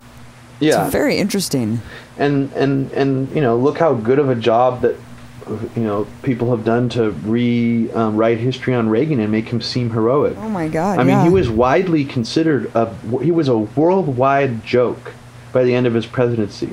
You see, Bush is already, even though people mock him, he's already like being deified slightly in terms of people even like paying attention to his paintings and stuff. Like I looked at the front cover of the Wall Street Journal and it had like Bush's giant art exhibit as if he's just like a relevant figure now. Like, look, Bush unveiled his art exhibit last week and you're like, I'm sorry, what? Why? This person should be in prison and you guys are just like acting as if he's just another guy. Oh, look, it's cool that he's like channeling his stuff into art and cool. It's like they just forgot about everything that happened. And I think that we're going to see the same exact thing, Robbie, when he dies. Yeah, later I on. totally agree. And it's super disturbing. Yeah, and to fast forward this all to today, I mean, the Foreign Policy Initiative, the think tank that is essentially like the think tank that rose out of the ashes of PNAC. On the surface, it doesn't seem like they have too much influence. But when you read about, what things that they've heavily advocated for and what things they're advocating for now, it gets a little scary to think that if the climate is just right in this country, just like what you were saying, that war weariness editorial that Crystal wrote a few months ago, where he says that the rallying will be quick. And explain what the war weariness that he's basically opining about how sad he is that people are so war weary after Iraq was such a failure. Yeah. I mean, his whole thing is just like, unfortunately Americans are really war weary. It's like, oh, I wonder why, dude. Because we're completely bankrupt, 2 illegal and immoral wars that are like, one is a destabilized country, the other one still has troops there that are dying. Yeah. Oh, I wonder why we're war weary. And then he ends it by saying we need to turn it around. Yeah, we need to turn it around, and it's understandable why we're war weary, but it's not admirable, was his actual quote, which is just goes back to his whole philosophy and his fathers and all the other fucking sociopaths. I don't even want to call them insane because that's almost complimenting them. They're not. I mean, they're sociopathic. They're able to using Machiavellian tactics, manipulate the public discourse unemotionally, knowing that they are doing it. And that the idea that he puts forth in this editorial saying that the rallying will be quick, like he knows from past experience that if the atmosphere is right, if people are scared enough, or if people are flooded with enough propaganda, like in the news, like constant everyday coverage of Crimea and the Ukraine and what are we going to do about Putin, like every day, day in, day out. If the elements are put in place just right, and it will catch like wildfire. Like it'll be like an out of control blaze that all needs is a spark. And that's the scariest part to me, is that it's like once that happens, then it's almost like you can kind of believe in at least a little bit, and this doesn't give any excuse to Obama or Kerry or any of those other fucking assholes, but you can almost see how something like that, like a spark leading to a fire that big, would almost make the White House fall in line with it. Like it's not even, the power doesn't necessarily have to come from the White House first and then emanate outward. It could come from outside in too. And I think that's what they're doing in all these other countries, like Cuba. That's what they were doing in Ukraine. They were fostering and fomenting an environment that when the rallying happened, the turnaround was quick in the sense that regime change happened very quickly. Like all these states that are non-puppet states in terms of, and I'm not saying independent in the sense that they're like free and fair. I'm just saying that they're non-puppeted by U.S. hegemony, and these states are. The CIA and the U.S. government and USAID or whatever the hell else is going on has fomented an environment that it has like very structured organizations on the ground that will be ready to rally and that will be able to like organize. Yeah. And I think, and that's where we don't have that. Like, that's why Occupy failed, is because there's no like structure has a lot of funding that's like ready to like move in and organize and like figure out how we're going to take advantage of a situation. It's kind of like when things happen like super organically, it's not as quick and efficient. But when you have people like Bill Kristol like setting up the structure, having these think tanks ready, having the policies written, having the prescriptions ready to go, having the machine in place. Yeah, I mean, when the rallying happens, like they're right there and they're going to be the first ones there. And they're going to be injecting it immediately. And that's what's going to be so fucking crazy. And we've seen it time and time again. It's like when they're ready to go, like they will take advantage of a crisis and use the fuck out of it and push it as far as they can. Do whatever they can. I mean, even in the process. The infrastructure's set up. Yeah, no, the infrastructure is totally set up. And not to be overblown whatsoever, but the fact that the infrastructure is already set up is what makes this actually so dangerous. The Foreign Policy Initiative, which on the surface may just seem like this insignificant think tank, is actually headed up by all of the same people who headed up and founded PNAC. In their mission statement, this is their actual mission statement, and it opens up in the first couple sentences saying, The United States and its democratic allies face many foreign policy challenges. They come from rising and resurgent powers, including China and Russia. They come from other autocracies that violate the rights of their citizens. They come from Al-Qaeda and its affiliates who continue to plot attacks against the United States and our allies. The Foreign Policy Initiative was founded in 2009 by Robert Kagan, Bill Kristol, and Dan Senor. And if nobody remembers who Dan Senor is, he is actually the spokesperson for Paul Bremer, who was the Coalition Provisional Authority in Iraq, essentially the Iraqi dictator before they handed off power to the U.S. puppet government. So these three guys started the Foreign Policy Initiative. When they speak about the fall of the Soviet Union, you can see this little, this little glint in their eye and this feeling of nostalgia wash over them, where they truly believe that during our Cold War with the Soviet Union, that the world was a more stable place because things were in this almost like a yin and a yang, like a balance of some kind. All in the mistaken view that now that the Soviet Union was gone, we would not need as large a force. And it turns out that in some respects, because the Soviet Union disappeared, we need a larger force, ironically, than we did during the Cold War, because the world has descended into some element of chaos since the end of the bipolar world. I don't look back, nostalgically on the Cold War, but there's no question that the disappearance of the Soviet Union made possible Saddam Hussein's invasion of Kuwait in 1990, and we have had to respond to this growing chaos ever since. Does intervene, that they might even send in troops as they did in Georgia? Well, they certainly have intervened in all kinds of ways in Ukraine in the last few months and years, but they could do even more so. Look, it's nice for President Obama to say it's not a Cold War chessboard. I don't know why he says that with some disdain. That was not an ignoble thing for us to play on that chessboard for 45 years. We ended up winning that Cold War. And I do think Putin thinks he's playing chess. He thinks he's playing even a rougher game than chess, and we have to be able to match it. We could say, all honor to the people of Ukraine for beginning this process, but if we are not we and the Europeans cannot make ourselves as strong a force for democracy and the rule of law in Ukraine as Putin is for the opposite, then things may not go well. If you think about it, us facing off with Russia again, even if it's not exactly like the old Cold War, but it's just a similar thing where they're a giant world superpower, and we have this giant enemy again instead of the war on terror, because I think the war on terror to a certain point will outlive its usefulness, and as far as being a rallying cry for people to get involved, like personally invested in it, or to even care. So something like Russia actually creates this opportunity where you have a country that has nuclear weapons, and most people who are our age have this sort of like memory of their childhood when we were like pitted against Russia and where they were our main enemy. It's just the perfect climate right now. And this is 2 months, I think, after all the shit went down with Crimea, and it's still going. They're still trying to Hitlerize Putin. They're still trying to essentially ratchet up the tension between Russia and the United States. And it's mostly just the mainstream media with the help of all these foreign policy think tanks.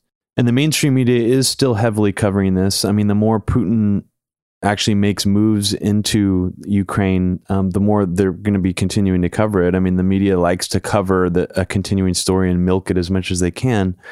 But in reality, it's only a handful of these Washington, D.C. reporters who are taking this hardline, more militaristic approach with this conflict in the Ukraine. And pretty much all of them happen to be either associated with or directly working for the Foreign Policy Initiative. Specifically, Robert Zarate, Hannah Thorburn, Jamie Kirchick, Dan Senor is also going out into the media and talking about this. So is Bill Kristol.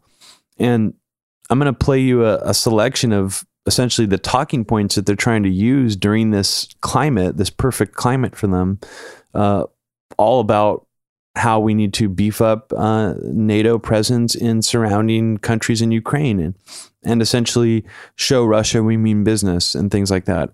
And I'm not going to identify each one specifically, just to illustrate how similar their talking points are and how they're just echoing each other and parroting the same talking points from this Foreign Policy Initiative think tank. Many here in Washington say that show of U.S. support should translate into military backing for Ukraine. Not boots on the ground, but troop deployments in neighboring NATO states, for example, in Poland, in Hungary. Just a way to sort of show the Russians that we mean business. It does border 4 NATO countries. Missile defense capabilities in former Warsaw Pact countries that are part of NATO. Provide resources to former military resources, ground force movements for former Warsaw Pact countries that are part of NATO. Expand the sanctions. The Magnitsky Act has hundreds of Russians we can be sanctioning. The administration has sanctioned a handful of them. I'm not saying that you are wrong. And so Dan, what does any American president do to stop Vladimir Putin if he moves east? Moves west. We should beef up the security resources in the NATO countries that are former Warsaw Pact countries. We should renegotiate and back up the missile defense capabilities. We're friends. We have no way of knowing whether or not we'll slow Putin down. But one thing we will do is we'll send a message to the world, and the Iranians and the North Koreans and the Syrians, and you can keep going down the list, who are watching how we respond to this. Does America's word matter? To whether or not, if Putin wants to go after parts of eastern Estonia next, would NATO actually come to its defense? And I think sending those troops over there, and they're very small amounts of troops, really just 150 sort of a company sent to Poland and a reasonably small amount to Estonia as well for these exercises. It's just a way of saying... Stand by that? You think we should have American boots on the ground in Ukraine? I'm not sure we should. I am sure that the President of the United States should not have ruled it out. And indeed, what happens if Putin actually invades Ukraine? Are we really going to stick to the position that it's inconceivable that we send troops? We stuck to that position in Syria. Assad seems to have used chemical weapons. Once again, let's not talk about ground troops. How about maybe a little air power or air support or providing weapons to the Ukrainians? Would that be such a bridge too far for President Obama to go? So I think the people Nick saw in Ukraine are right to be disappointed in us, and I say that with great regret as an American, because I don't think we have an American president who is standing up to Putin in the way that Reagan did after reading that 1983 memo and before reading it to the Soviet Union.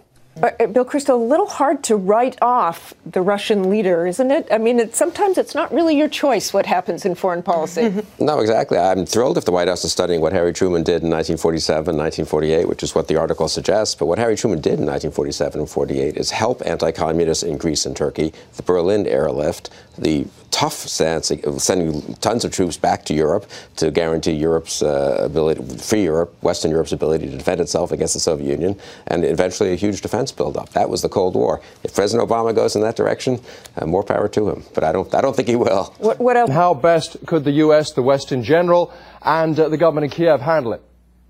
Sure. On the Russian side, because President Obama has said that there is absolutely no military option, including not just the use of force, but, for example, providing military advisors to the Ukrainian government, the Russians know that the worst that they'll have to face is ostracization and really hard-hitting sanctions. It already is a de facto conflict between Russia and NATO.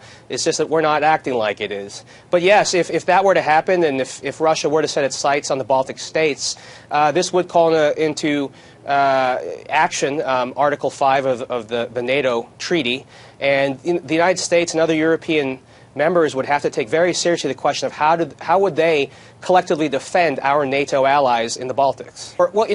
What's problematic and in retrospect tragic is that the president was so quick to say that there is absolutely no military option in Ukraine. We could have done lower level things such as sending advisors, providing more timely intelligence. In fact, now, Foreign Policy Initiative's Jamie Kirchik has just returned from Ukraine, where he spoke with the country's interior minister. And Jamie joins us now with his take on the situation in Kiev. What did you find when you were in Ukraine? It seems that the United States and the West more generally has just sort of accepted this as a de facto, that this has just gone away. Crimea is forever Russia's, and why we oppose. There is a force of at least 40,000 camped out on Ukraine's border. Russian troops. Russian troops. There have been these spies and saboteurs or Spetsnaz that have infiltrated into eastern Ukraine, similar to the tactic that we saw in Crimea.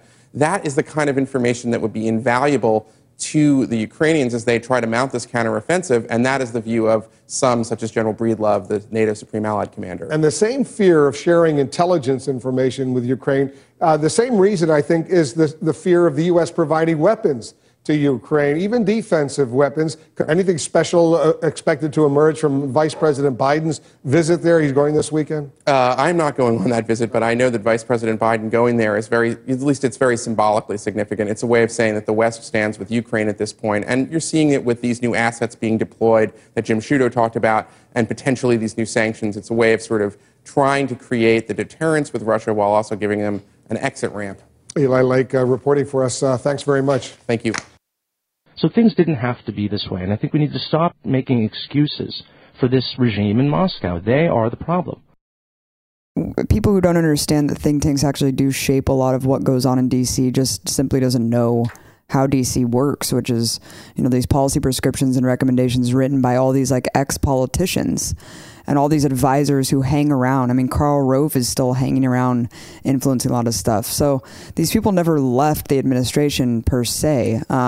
In fact, they probably have more influence now because they just can be kind of off the record, influencing all these things and sending out their minions to kind of promote or parrot their talking points on the mainstream media. And when this happened 2 months ago, of course, everyone already knew that the mainstream media was revving up another Cold War and kind of resurrecting this narrative. But we didn't really know who the players were, and we didn't really know what think tanks were pushing it. We didn't really know that much beyond just the surface level, this is really crazy that the media and political establishment are doing this. But this event actually gave us a really good insight because it happened to me. So it kind of drove us to look at who the players are behind the game. Exactly. And it turns out that who is driving it, on the surface, it doesn't seem like it's the U.S. government or the White House. Their official statements don't necessarily line up with sort of the mainstream media fervor over Putin and Russia. However, only very recently did we realize that a state-funded U.S. propaganda outlet, Radio Free Europe, was actually way ahead of the game on this and has been reporting stories like this and driving this kind of agitprop for years. And Foreign Policy Initiative had also been driving it and was ready to go with all this stuff sort of right when the climate was right. Yeah, let's talk about who's really out there shaping this narrative. Well, yeah, I mean, it all goes back to that tweet sent by the Foreign Policy Initiative's Twitter account. These people have Twitter accounts now. PNAC was during an era when they didn't have Twitter yet. So now they're tweeting things, and this time they happen to tweet, in 20 minutes, watch RT. Something big is about to happen, or something. I'm not quoting it exactly, but they seem to have foreknowledge of that something was going to happen on Russia Today that day, and that something happened to be Liz Wall's resignation. And then after the team up between her and Jamie Kirchhoff, where they took the freedom selfie, he got the first exclusive interview with her. She started echoing his talking points. After all that shit happened, we didn't realize until that information about the Twitter thing came out that there was direct foreknowledge by someone at the Foreign Policy Initiative, and that someone turned out to be Jamie Kirchhoff. He's most well known for his supposed protest on Russia Today, where he, supposedly protested the gay law when he was supposed to come on to talk about how he thought that Chelsea Manning should be executed for leaking things to WikiLeaks, which is just really bizarre, that he got hailed as this hero when the reason he was asked on is because he has this extremely harsh view on Chelsea Manning. Being here on a Kremlin-funded propaganda network, I'm going to wear my gay pride suspenders and I'm going to speak out. What about Bradley Manning first? I'm not really interested in talking about Bradley Manning. I'm interested in talking about the horrific environment of homophobia in Russia right now. Done. I only go on that station to fuck with the Russians, so. Ironically, Liz, when she got demoted off the desk for 7 months because of her behavior in the office, it was really interesting because she ended up going and covering the Chelsea Manning trial on assignment. Yeah. And so it's amazing that someone can spend months and months intimately involved with this trial and then choose to link up with this public stuntman who openly advocate. I mean, probably the harshest thing that I've even ever seen from someone around our age, advocating for the punishment of Chelsea. So super bizarre choice there. And the strangest thing about him, which is just truly bizarre, and I mean, this is not something common among like people who are in the media spreading propaganda, but it happens to be the case in Jamie Kirchick's case, which is that he actually worked for a U.S. government-funded pro-U.S. propaganda outlet called Radio Free Europe. It's just so strange because all the reporting he did for Radio Free Europe, it mirrors exactly the type of reporting he's done off of Radio Free Europe when he's supposedly, retired from being a U.S. government mouthpiece. He's going out there and he seems to have this extreme vendetta against Russia Today, which kind of goes along the lines of a lot of the reporting he did for Radio Free Europe. This is what he said about Russia Today. Quote, RT is a ridiculous sham of an organization. Russia shouldn't be boycotted. It should be trolled. Boycotting them gives them a sense of wounded pride and artificial importance. Trolling, they don't know what to do with it. Oh, well, and then that he said, explains what his actions. I mean, he is a troll. Yeah, and then this is another interesting thing he says, especially being a former U.S. government propagandist. He says, quote, anyone who works for Russia Today in a free country like the United States or Britain should be ashamed of themselves. I think it's absolutely disgusting and reprehensible that anyone who lives in a free country would take the blood money from Vladimir Putin or the Ayatollahs. And those people who do should be named and they should be shamed repeatedly. And they should be every day they go into work, they should be made to feel guilty by their colleagues in the journalistic community, because they're not journalists, they're propagandists, and they're handmaidens to authoritarianism. Wow. The fact that he even had the audacity to continue to call me a propagandist, or calls people at RT a propagandist, when he is a propagandist. It's like, what? Yeah, and other people aren't falling for it. I mean, we're not the only ones who have thought, wow, this is really strangely hypocritical that he's putting himself out there as this face for gay rights, and protesting against Russia. This is from Wikipedia. Mm-hmm. It says, at first glance, this seems to be a spontaneous display of protests against Russia's laws. However, looking into Kirchick, we discovered that his stunt was covering something sinister and hypocritical. His equally passionate article calling for Bradley Manning's execution. So it's just really fascinating when you go back and look at his Radio Free Europe reporting. He had his own column actually on Radio Free Europe called At Large, and it has like a little picture of him with like a logo and stuff. He did an actual report funded by U.S. taxpayers. To keep this in mind, that this is a U.S. government funded propaganda outlet. So our taxes are paying for this. Our taxes are paying for him to do a report on the psychology of 9/11 truthers. Can you tell us now, this is the 10th anniversary of 9/11, would you say that 9/11 conspiracy theories are more or less prevalent than they were in the initial aftermath of the attacks? It's an interesting question. 9/11 conspiracy theories didn't really peak, I would say, until late 2003 and early 2004. Is there something that connects all conspiracy theories? And you have ones on the right, you have ones on the left. Is there a thread ideologically or psychologically that you would say connects conspiracy theorists, even though they might have different politics? Yes.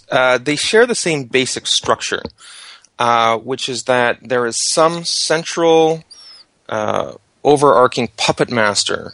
And in that conspiracy theory, the Jews were the evildoers, and they were creating wars and depressions and revolutions all over the world. Is there an element of truth in any of these conspiracy theories? I mean, let's take the 9/11 conspiracy theory. Is there anything that these people say that is in some small sense accurate? Many things they say are accurate. If you interview conspiracy theorists, they will often point you to a lot of highly accurate information. And he interviewed that guy who wrote a book called Among the Truthers, and it's just this like sort of like psychological breakdown on like why these people are so crazy and how they're dangerous to society. The 9/11 Truth Movement, which is a movement that's calling for a new investigation. I was a member of it, a pretty prominent member. And also keep in mind, fast forwarding to today, and of course, I've evolved out of that movement. I still hold beliefs that we were lied to, etc. But keep in mind, fast forwarding to today, that James Kirchick was the first person to go out and smear me as a, quote, truther lunatic. All of the MSM and also the Daily Beast. So he called what you did a Russian false flag. Yeah, an act of pseudo-dissidence, a Russian false flag. It was published also, that excerpt, on the FPI Foreign Policy Initiative's Facebook page.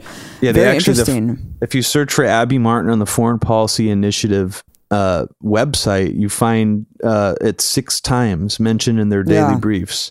Almost all writings from Kirchick. And it's all very unfavorable. Of course, contrasted with Liz Wall, very, praising her as a pro-American anti-propagandist who couldn't stand to work at Putin's propaganda network anymore. So it was very, very interesting to see that this same guy has been kind of following the damage of 9/11 Truth back that long ago, and seized on this opportunity to smear me immediately. So it's just interesting. It's the same person. Yeah, it is really interesting. And he connects to a lot of other DC insiders. When he was reporting for Radio Free Europe, he was sort of like the surrogate expert for them on Eastern European political turmoil.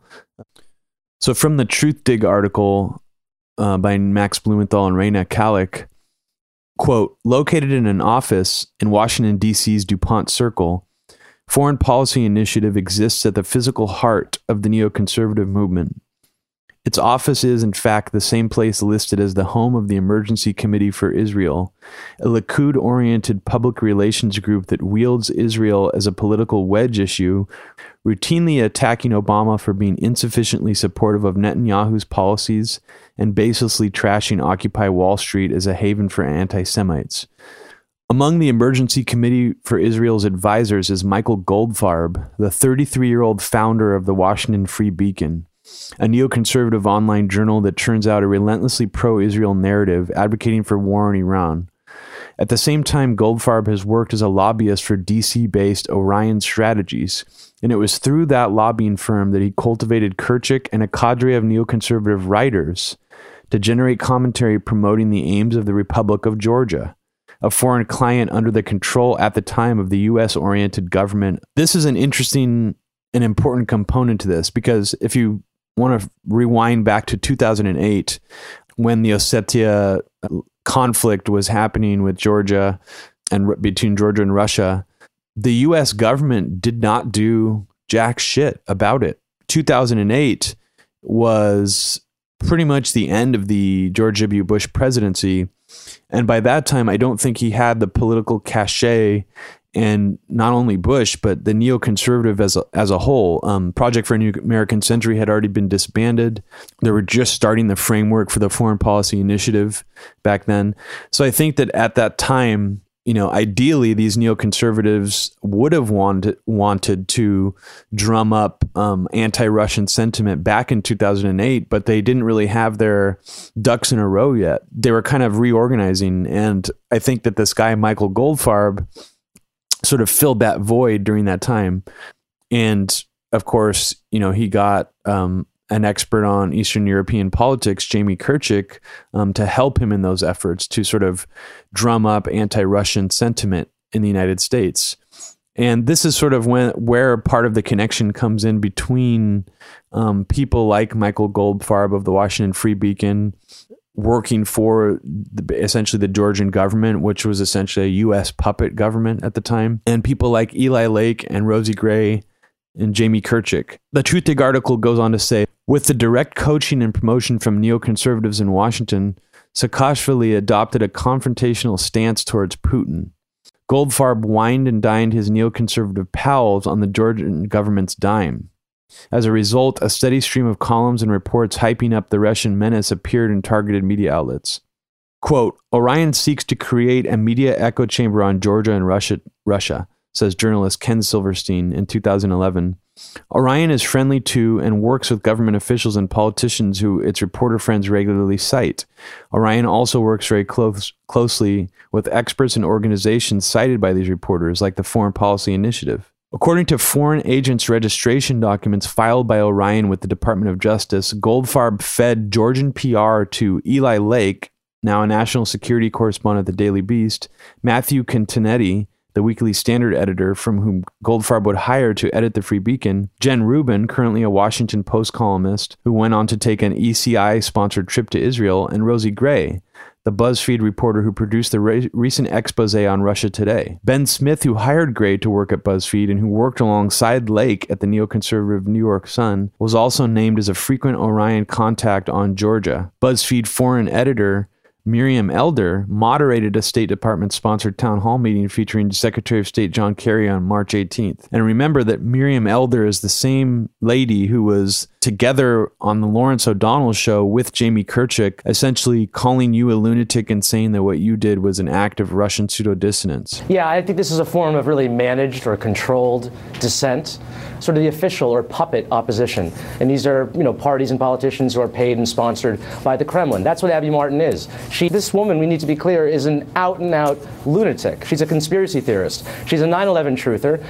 So this is just an example and insight onto how a lot of these early 30s reporters are essentially doing the bidding of neoconservative think tanks and U.S. puppet government PR firms. And not surprisingly, a lot of this Georgian PR firm fed, just like always, seemingly, fed Eli Lake sources, either anonymous or non-anonymous, to essentially base a series of reports demonizing the Putin regime. Specifically, though, this is the interesting part, is that going along the lines of how Jamie Kirchick, David Frum, Richard Pearl, and all these other neoconservatives like to mention as often as they can that Russia does false flag terrorist attacks. One of the main stories that Eli Lake wrote that were essentially arranged by Orion Strategies, this Georgian PR firm. He wrote a story that talked about a bombing near the U.S. Embassy. In an interview with Lake, he had a quote that the bombings were ordered at the most senior levels of the Russian government.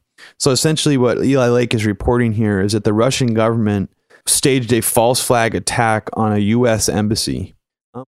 And to be absolutely clear with our listeners, we aren't basing the connection between Eli Lake and former government propagandists and neoconservative think tanks in Washington, D.C. off of the Truthdig article alone. We have video footage of him hosting a talk that the Foreign Policy Initiative put on titled "Time to Attack Iran?" ? Is described as a case for attacking Iran. I think what Matt's piece is more is laying out the conditions under which the United States should attack Iran. Is that correct? Anyway. He also was like the featured guest at a Foundation for Defense of Democracy's talk about the Al-Qaeda conference call, which we'll talk about a little bit later. What is surprising, though, is how little people can be writing this kind of material, but have their message reverberated throughout the establishment. You have like Dave Weigel from Slate, just echoing shit without even following up at all or questioning anything. And there's a lot of Gawker and just it shows you how bad journalism is.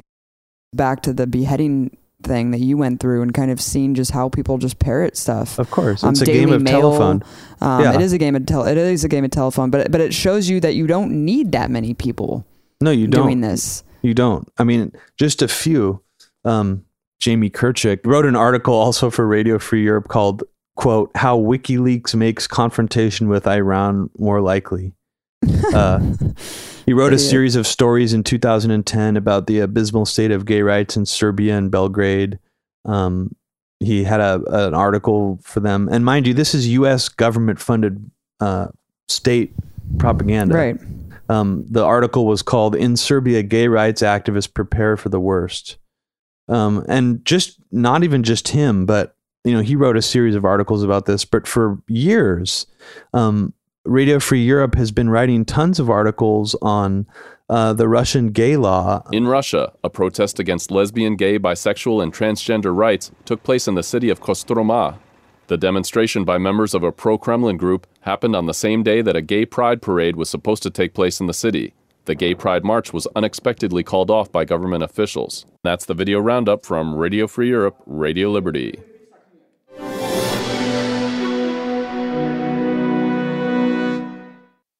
They wrote a bunch of articles during the Sochi Olympics about how corrupt the Olympics were. They wrote a bunch of articles about Pussy Riot.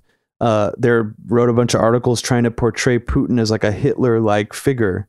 It's just really fascinating to me that this is actually a completely, almost totally unheard of organization. I mean, I had no idea they existed before this. That's being funded by our tax money. That's writing all this this shit out there.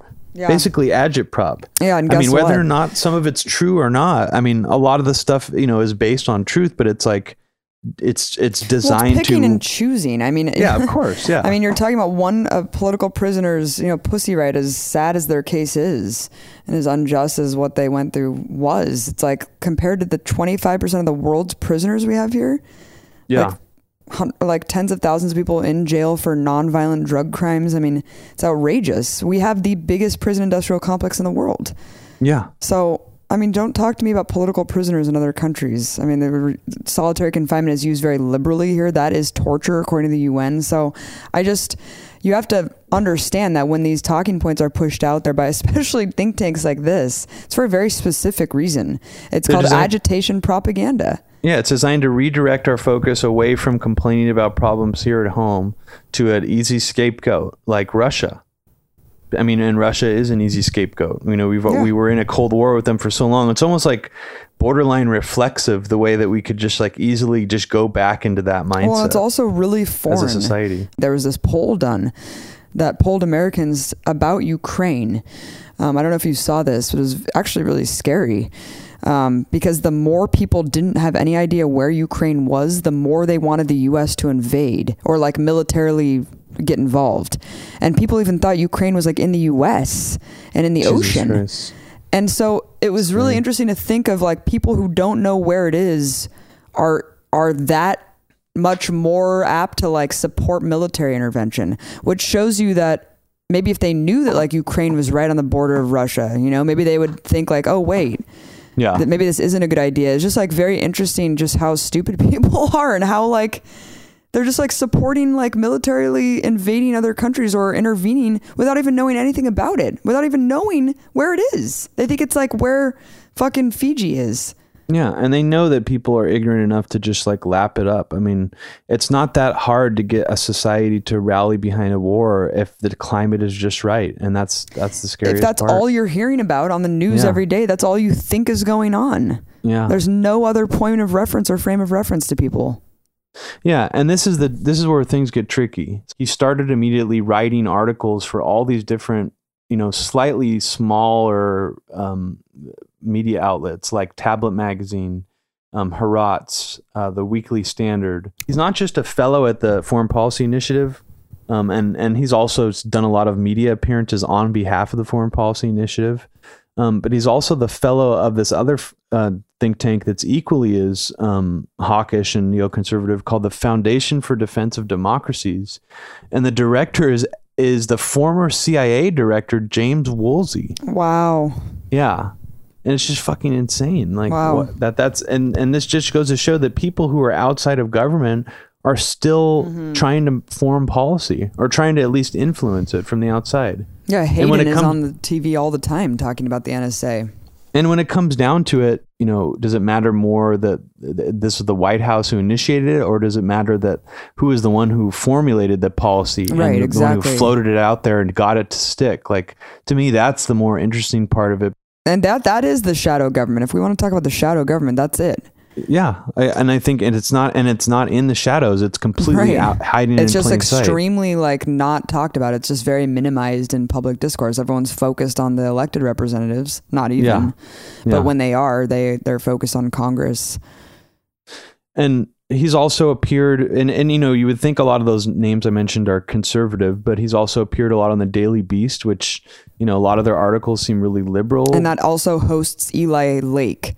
Yeah. Oh, Eli Lake. And they also have a lot of people from the Foundation for Defense of Democracies writing there too. I see their accolades sometimes listed there. Daily Beast almost seems like a shell network. Really strange that it could host like two people who are like the forefront of this new Cold War. Yeah, they'd probably argue it's like for diversity's sake or something, so they could have different opinions. But I mean, it is just really interesting that a lot of this propaganda is planted, at first in those type of outlets, like the Al Qaeda conference call scoop, which by ended Eli up being Lake fake.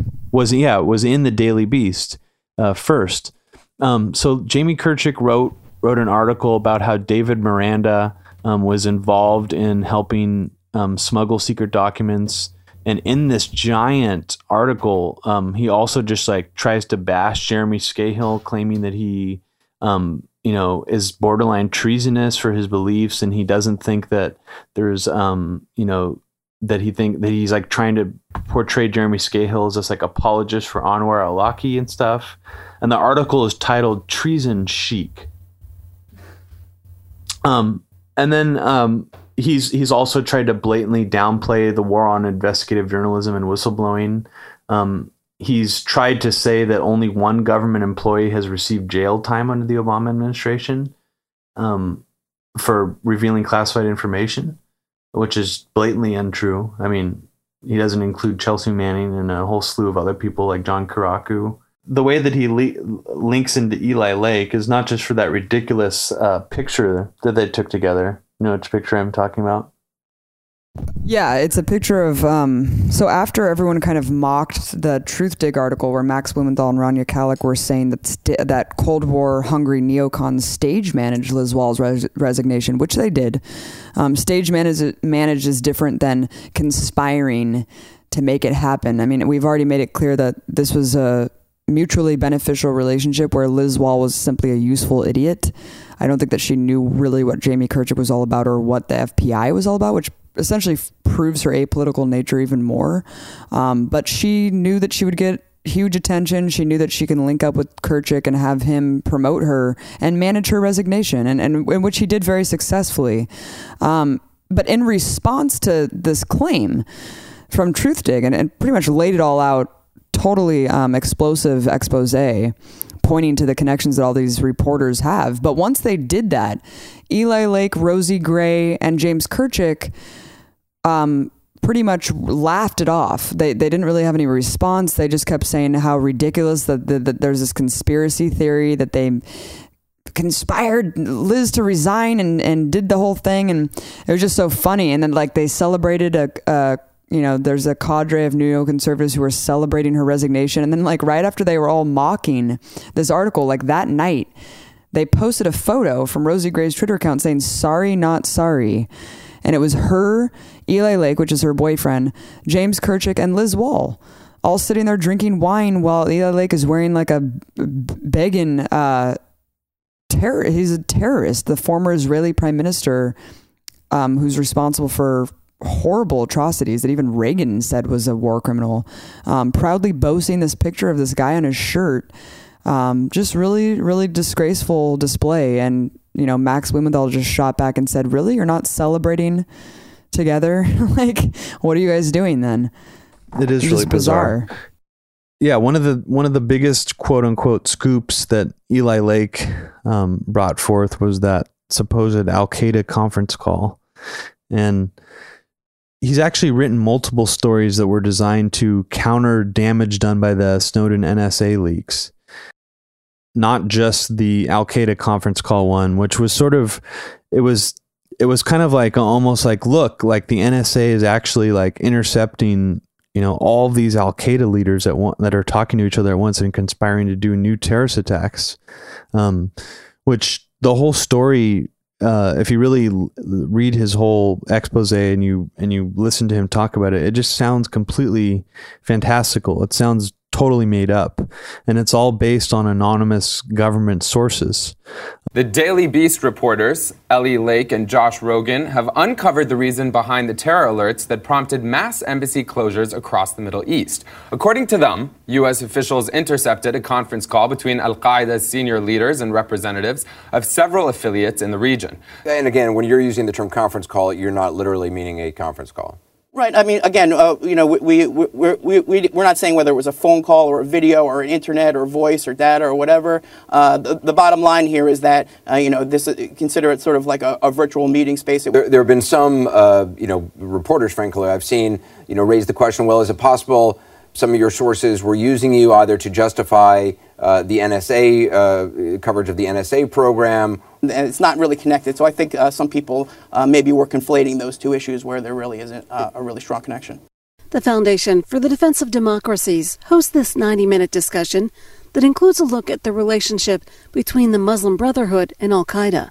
You know, Ayman al-Zawahi here, he had his IT guy come in and said, explain to me how what my handle is and how I do this. Was it really kind of sophisticated? Ayman al-Zawahi's IT guy is his son-in-law, a guy by the name of Maghrebi, who, that's his alias. And he's in charge of a kind of technical committee in al-Qaeda that is, you know, they have engineers, they have their own encryption software. They have created a proprietary technology that allows them to have these kinds of remote conferences that allow for video, voice, and chatting. It's pretty amazing stuff. And it's advanced. They also have an intranet through other sites. They have not only, they've developed some pretty impressive technology, what I've heard from my sources. Yeah, I would read. Eli mentioned he's got a new piece up just now, concurrent with this panel. And I think that if I would go read that to understand better situation of what the technology actually involves, how this evolved. I mean, sort of when Eli and Josh first reported this as a conference call, people were saying, well, it can't be a conference call because they're thinking in terms of normal American business conference calls. And the Obama administration really did order the closure of all those embassies and stuff like around that same time. But what he did was he sort of added the other side to that story. You know, all these people were wondering, oh, was it because of terrorism? Was it because of terrorism they closed these embassies? Was it because of terrorism? And apparently it was because of like some very, not as salacious sounding kind of like Yemeni terrorist threat or something. But what Eli Lake did is he filled in the whole, like the other 50% of the missing part of that story based on anonymous government sources explaining in detail how Zawahiri and like the Al-Qaeda representatives from like every country that has an Al-Qaeda presence in it were all in this giant online like Skype conference call, basically giving out orders for like all the new attacks they're going to do. And when we say Legion of Doom, we're not pulling it out of our asses. That he actually said that this is what that guy likened it to. That it was like a Legion of Doom, which is a cartoon of like super villains. Well, it's DC Comics. Yeah, what that means is that it's amazing that his inside government source is like a DC Comics fan who's like spreading anti or like pro US government propaganda. But it's like, how could Eli Lake like write that in it with a serious face? You think that he would admit that part and be like, oh, okay, like it's like the Legion of Doom, but he actually like wrote it seriously, quoting this guy saying like, no, this is what it is. Yeah, and it's just embarrassing. Yeah. And what's missing from that part of the story, on the surface, it's like, oh, okay, he just wrote this thing to like hype up Al-Qaeda again for the government, whatever. That's probably what most of his reporting is anyways on terrorism. Whenever he reports on terrorism, it's probably in that vein. But if you look at it in the context of what other news stories were going at the time, the Edward Snowden NSA scandal had just broken like 2 months before. So it's like, what is this story in effect doing to the American psyche after you've just heard that the government is spying on everyone supposedly to protect us from terrorism, and then all of a sudden it makes people better or more okay with spying? Yeah, because it's like, oh my god, they had this giant conference call, like, well, fuck yeah, we should still be spying, like, that's fucking crazy, dude, like, let's kill those fucking terrorists, like, of course we should be spying on them. So yeah, it is kind of an interesting counter antidote like story to sort of try to minimize the damage from that. Gets these, sources from anonymous government officials and like runs with them. And then everyone publishes them because they're like an exclusive source from the inside. And that's how almost all of like the big time mainstream reporting is done. Like Bob Woodward. I mean, all of these people have made entire careers off of that kind of reporting. He's just another new guy who's doing that. Except for some reason he's getting all like the pro-government sources. Yeah. Or like the sources that just make the government look really good. Yeah. But 8 out of the 14 stories that Eli Lake has written in the last month and a half for the Daily Beast have been about Russia and the Ukraine, like constantly.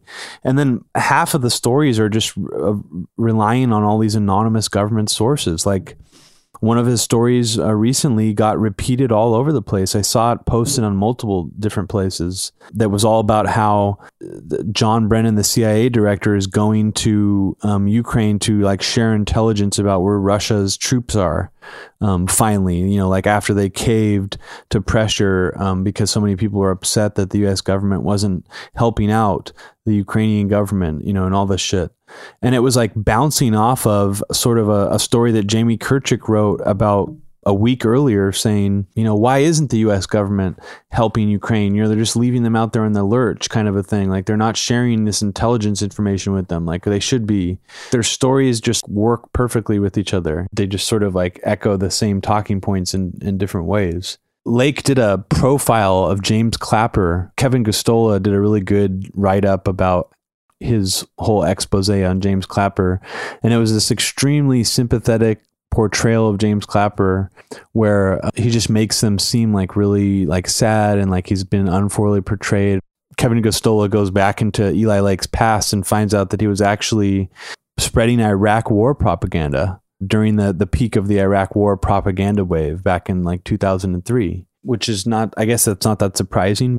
And he's also responsible for publishing the propaganda that bin Laden used his wife as a human shield. He also denies being a neoconservative, pretty much just like Jamie Kirchick. Interestingly, he posted on April 1st, April Fool's Day, Eli Lake tweeted, "I am not and have never been a neoconservative." Anyways, Eli Lake has also tried to downplay the influence that neoconservatives still have in D.C. For taking my call. Mr. Lake, I'm going to put you on the spot. Now, we just had a Washington Post article that came out that C-SPAN's completely ignored that talked about how the other neocon warmongers, Fred and Kimberly Kagan, were basically advising General Petraeus as well. Why aren't we talking about this on C-SPAN? Hey, what is this? I mean, seriously, the last time the neoconservatives had influence and real power would have probably been the end of the first George W. Bush term, when Paul Wolfowitz was the deputy defense secretary. It's tricky. Again, this is how these guys actually are able to pass the smell test. I mean, like we were saying earlier, being labeled a neoconservative these days is almost career kryptonite. People don't want to associate with neoconservatives. It has too much of like a stench that follows it from the era of the Bush administration and all the Iraq war shit. It's just interesting because it just parallels all the stuff. We've played you some audio clips in this episode about how Wolfowitz and Richard Pearl and Kristol all try to distance themselves, not just even from the phrase neoconservative, but like the actual policies which they've endorsed with their signatures. They are intent on making Glenn Greenwald seem dishonest. They have like a huge vendetta against Glenn Greenwald, against Russia Today, obviously. They're just a small piece of this larger framework of different, like younger and sort of more hidden neoconservative reporters and think tank people who are like all mostly in Washington, D.C. Yeah, and then David Frum, and who was the author of the Axis of Evil speech under Bush. He was Bush's speechwriter for like a couple years or maybe less, and he's actually writing at the Daily Beast and the Atlantic. Yeah, and the Atlantic is another one too. He just went to the Ukraine with Kirchick. Yeah, they were taking probably on the FBI's together. paycheck. I mean, doing I don't know what, And so David Frum is tight with him, which is really disturbing. And David Frum was just given room on the Daily Beast not too long ago saying why the Axis of Evil still stands. I mean, he's proud of this. And Rosie Gray wrote that ridiculous expose on how the inner workings of Putin's propaganda network. And it was just like, it was just so ridiculous because it's like that's the way every network works. I just was on the BBC, and in fact, much worse in other cases. Case in point, I was just on the BBC doing an interview, about 8-minute interview about Ukraine, media coverage of Ukraine, and it was extremely adversarial. And I was accused of. I wasn't accused, but the host essentially insinuated that RT's coverage was causing deaths on the ground in Ukraine. And then I kind of fired back saying, well, the UK and the US's partnership in crime has been covertly undermining the democratic evolution of multiple countries for years with covert operations. And he just got really upset and ended the interview. And then the interview just completely got pulled and it will never air again. And which is just so funny that you see people like Rosie Gray claiming that RT is so different than any other network. But Abby, Jamie Kirchick says that that journalists for RT are complete failures in their own countries who can't get a job at MSNBC, CNN, BBC, or any respectable news outlet. Why can't you? I mean, come on, BBC is a respectable news outlet. Right. Yeah, so because they really, really entertain and offer a platform for marginalized third-party voices and grassroots activists and independent thought. Yeah, you're right. Totally. It's just hilarious that one of the most vitriolic people out there who's rallying against RT is a guy who used to work for Radio Free Europe, a U.S. government propaganda outlet. It's just, I mean, there's not any irony in that because obviously it's not genuine. I mean, it's like, why would he have such a strong opinion against Russia today? I mean, if it was anybody else, like if it was a guy who, if it was just a really neoconservative guy who just was really pro-US, like I would take him more seriously. It's just really funny. It is. And it really can only mean one thing to me, which is that he is completely disingenuous in his outrage. It's faux outrage. He doesn't give a fuck. All he's doing is he knows how to get that rhetoric out there, and that's all that's important to him. Maybe he believes in some of that rhetoric, maybe he doesn't. But he's such a disingenuous liar. I mean, almost a pathological liar, sociopath, that it's really hard to even come down on the side of believing anything that he says or to believe in any of the outrage that he claims to have about Russia or any of this other shit. Oh, and speaking of Axis of Evil, on Eli Lake's little like mini write-up, when you click on his name on the Daily Beast website, it says, he is one of the few journalists to report from all three members of President Bush's Axis of Evil, Iraq, Iran, and North Korea. What? I don't know if that's supposed to be funny or not. I don't know. Real proud of it. That's just really weird. I mean, it would be funny if they weren't actually friends with David Frum. Like, it's just, I mean, when you're friends with the guy who actually did write that, then it's kind of just disturbing. It's weird. It's really fucking weird. Yeah, and all these guys now, I mean, from the Foreign Policy Initiative, even the older guys, not just this next-gen neoconservative bunch, like Dan Senor, who was the Paul Bremer spokesperson in Iraq, the Provision Coalition Authority, and Bill Kristol are both going out into the media right now. You know, I don't know, Robert Kagan's not really that much of a public figure. He may be writing more books. Eric Edelman, the other founder of the Foreign Policy Initiative, he's not really in public. But, you know, just between, you know, maybe like 4 or 5 people who are directly going out there spreading the ideas of this think tank just on their own can do an immense amount of damage. And it's not just them. I mean, they also have other little minions that go out to the media. Let me just tell you some of their names. Hannah Thornburn is like a Foreign Policy Initiative PR spokesperson. You'll see her occasionally in the press talking about Ukraine and stuff, especially right now. Josh Rogan co-wrote the Al-Qaeda conference call thing with Eli Lake, and I've seen him at a few of these neocon foreign policy think tank talks. And Robert Zarate is the policy director and the public face of the Foreign Policy Initiative. You'll see him around the media very occasionally. You don't see him around too much, though. I wanted to offer some additions here that Steve Horn, actually the guy who kind of dropped the ball on the Who, What, Why article, he followed up with a giant expose about Radio Free Europe and Voice of America.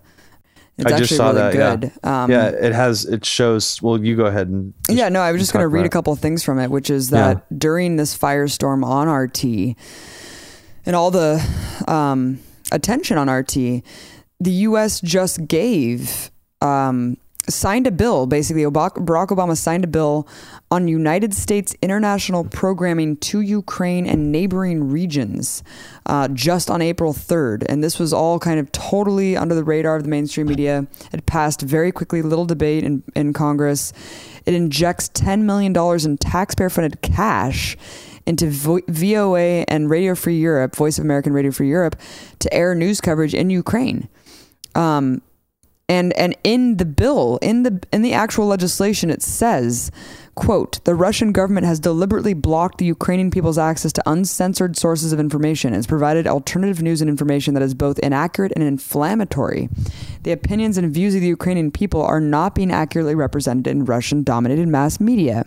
U.S. international programming has the potential to combat this anti-democratic propaganda. That is actually in the bill explicitly to fend off RT's hegemony in the region. Wow. And also in 2012, we essentially taxpayers have paid $96 million from the U.S. government in 2012. Amazing. And over the course of, I don't know, a decade, $206 million. Wow. So I didn't realize how much money they have. I mean, I guess that's not that surprising. I guess what is surprising to me about Radio Free Europe is just how they've stayed under the radar to people like you and me and like other like, journalists who want to investigate American propaganda. I mean, it's just so strange that they don't have more of a presence in that sense. Right. I don't get it. Yeah, this is really, really interesting. It just talks about how Radio Free Europe and Voice of America have existed as not just to promote pro-American views. I mean, they were actually like calling for violent incursions. Yeah. Like in the past. I mean, they have been an active player in a lot of this, a lot of these like color revolutions. Well, yeah. In a lot of these like post-Soviet states, client states. There's all these different methods of getting the American government propaganda out there, and that's one of them. That's a new one that we weren't really aware existed at this level. Having a direct U.S. media propaganda outlet just directly, without any sort of attempt to hide it. We have the corporate, influence in the U.S. government's influence over the corporate media. We have people feeding reporters like Eli Lake and quote unquote anonymous, U.S. government sources that remain anonymous, propaganda that way. And then, I don't know, they're just different ways of actually spreading propaganda. And then we have people who create sort of this intellectually appealing, but also easily repeatable sort of talking point constructions about, Ukraine and Russia and why we need to build up NATO troops against Russia. And they float those out into the mainstream media, like people like Dan Senor and William Crystal. So there's just all different ways that this is happening, and it all roads lead to the same thing. Think about it that way. Like they don't have to all be like in collusion with each other. It's like, that's really actually not how these things work. There's not some sort of overarching control that all these things are working in tandem with each other. It's just that it's a feeding frenzy almost. Yeah, and they're almost the most shameless and kind of blatant about it. Who, the neoconservative think tanks? Yeah. Oh, definitely.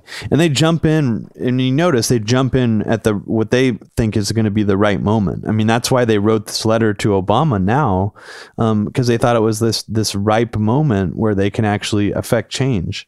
I think when they wrote that letter to Clinton, they actually got Clinton to sort of ramp up bombing campaigns in Iraq. And unfortunately for them back then, it took 9/11 for them to be able to jump in again. But that was when they took their opportunity again. So I just, I don't think there's any reason to downplay or to take lightly what they're trying to do right now. I mean, they see this as an opportunity to put some of these things into effect. And that's, to me, what's scary. And this is the same organization that was responsible for trying to push the Syria bombing campaign. They also were responsible for escalating the Afghanistan war. They have a lot of blood on their hands, not even to mention the Iraq war and everything else. I'm just talking about a recent history. So if the people aren't going to stand up and see through the rhetoric, then there is a good chance that they will be able to really push forward for some really crazy policy. Yeah, and they're grooming young politicians like Marco Rubio. The Foreign Policy Initiative has hosted a talk or two with him to sort of express his views. And his views, he's just saying things that he knows will get a good response there. Like, he's a typical politician, but But then they also associate with sort of the older really hawkish, foreign policy hawk politicians like John McCain, people like Mike Rogers. And Mike Rogers is the guy who keeps saying Snowden is a Russian spy. And Peter King, the guy who thinks that Glenn Greenwald and Snowden should be prosecuted. They've hosted talks with him. Mitt Romney, because Dan Senior and Robert Kagan were both advisors of his during Mitt Romney's campaign. So there's a whole lot of crossover here, and it's not surprising that they associate with those politicians, the same ones that say some of the most disgusting and egregious stuff publicly. No, it's just there's a lot of misinformation coming out right now about Ukraine, and it really is this region of the world that these neoconservatives are trying to seize upon. I mean, I'm just hoping that Russia doesn't do anything stupid. I hope that they don't go any more into Ukraine, and I just hope that we can de-escalate that.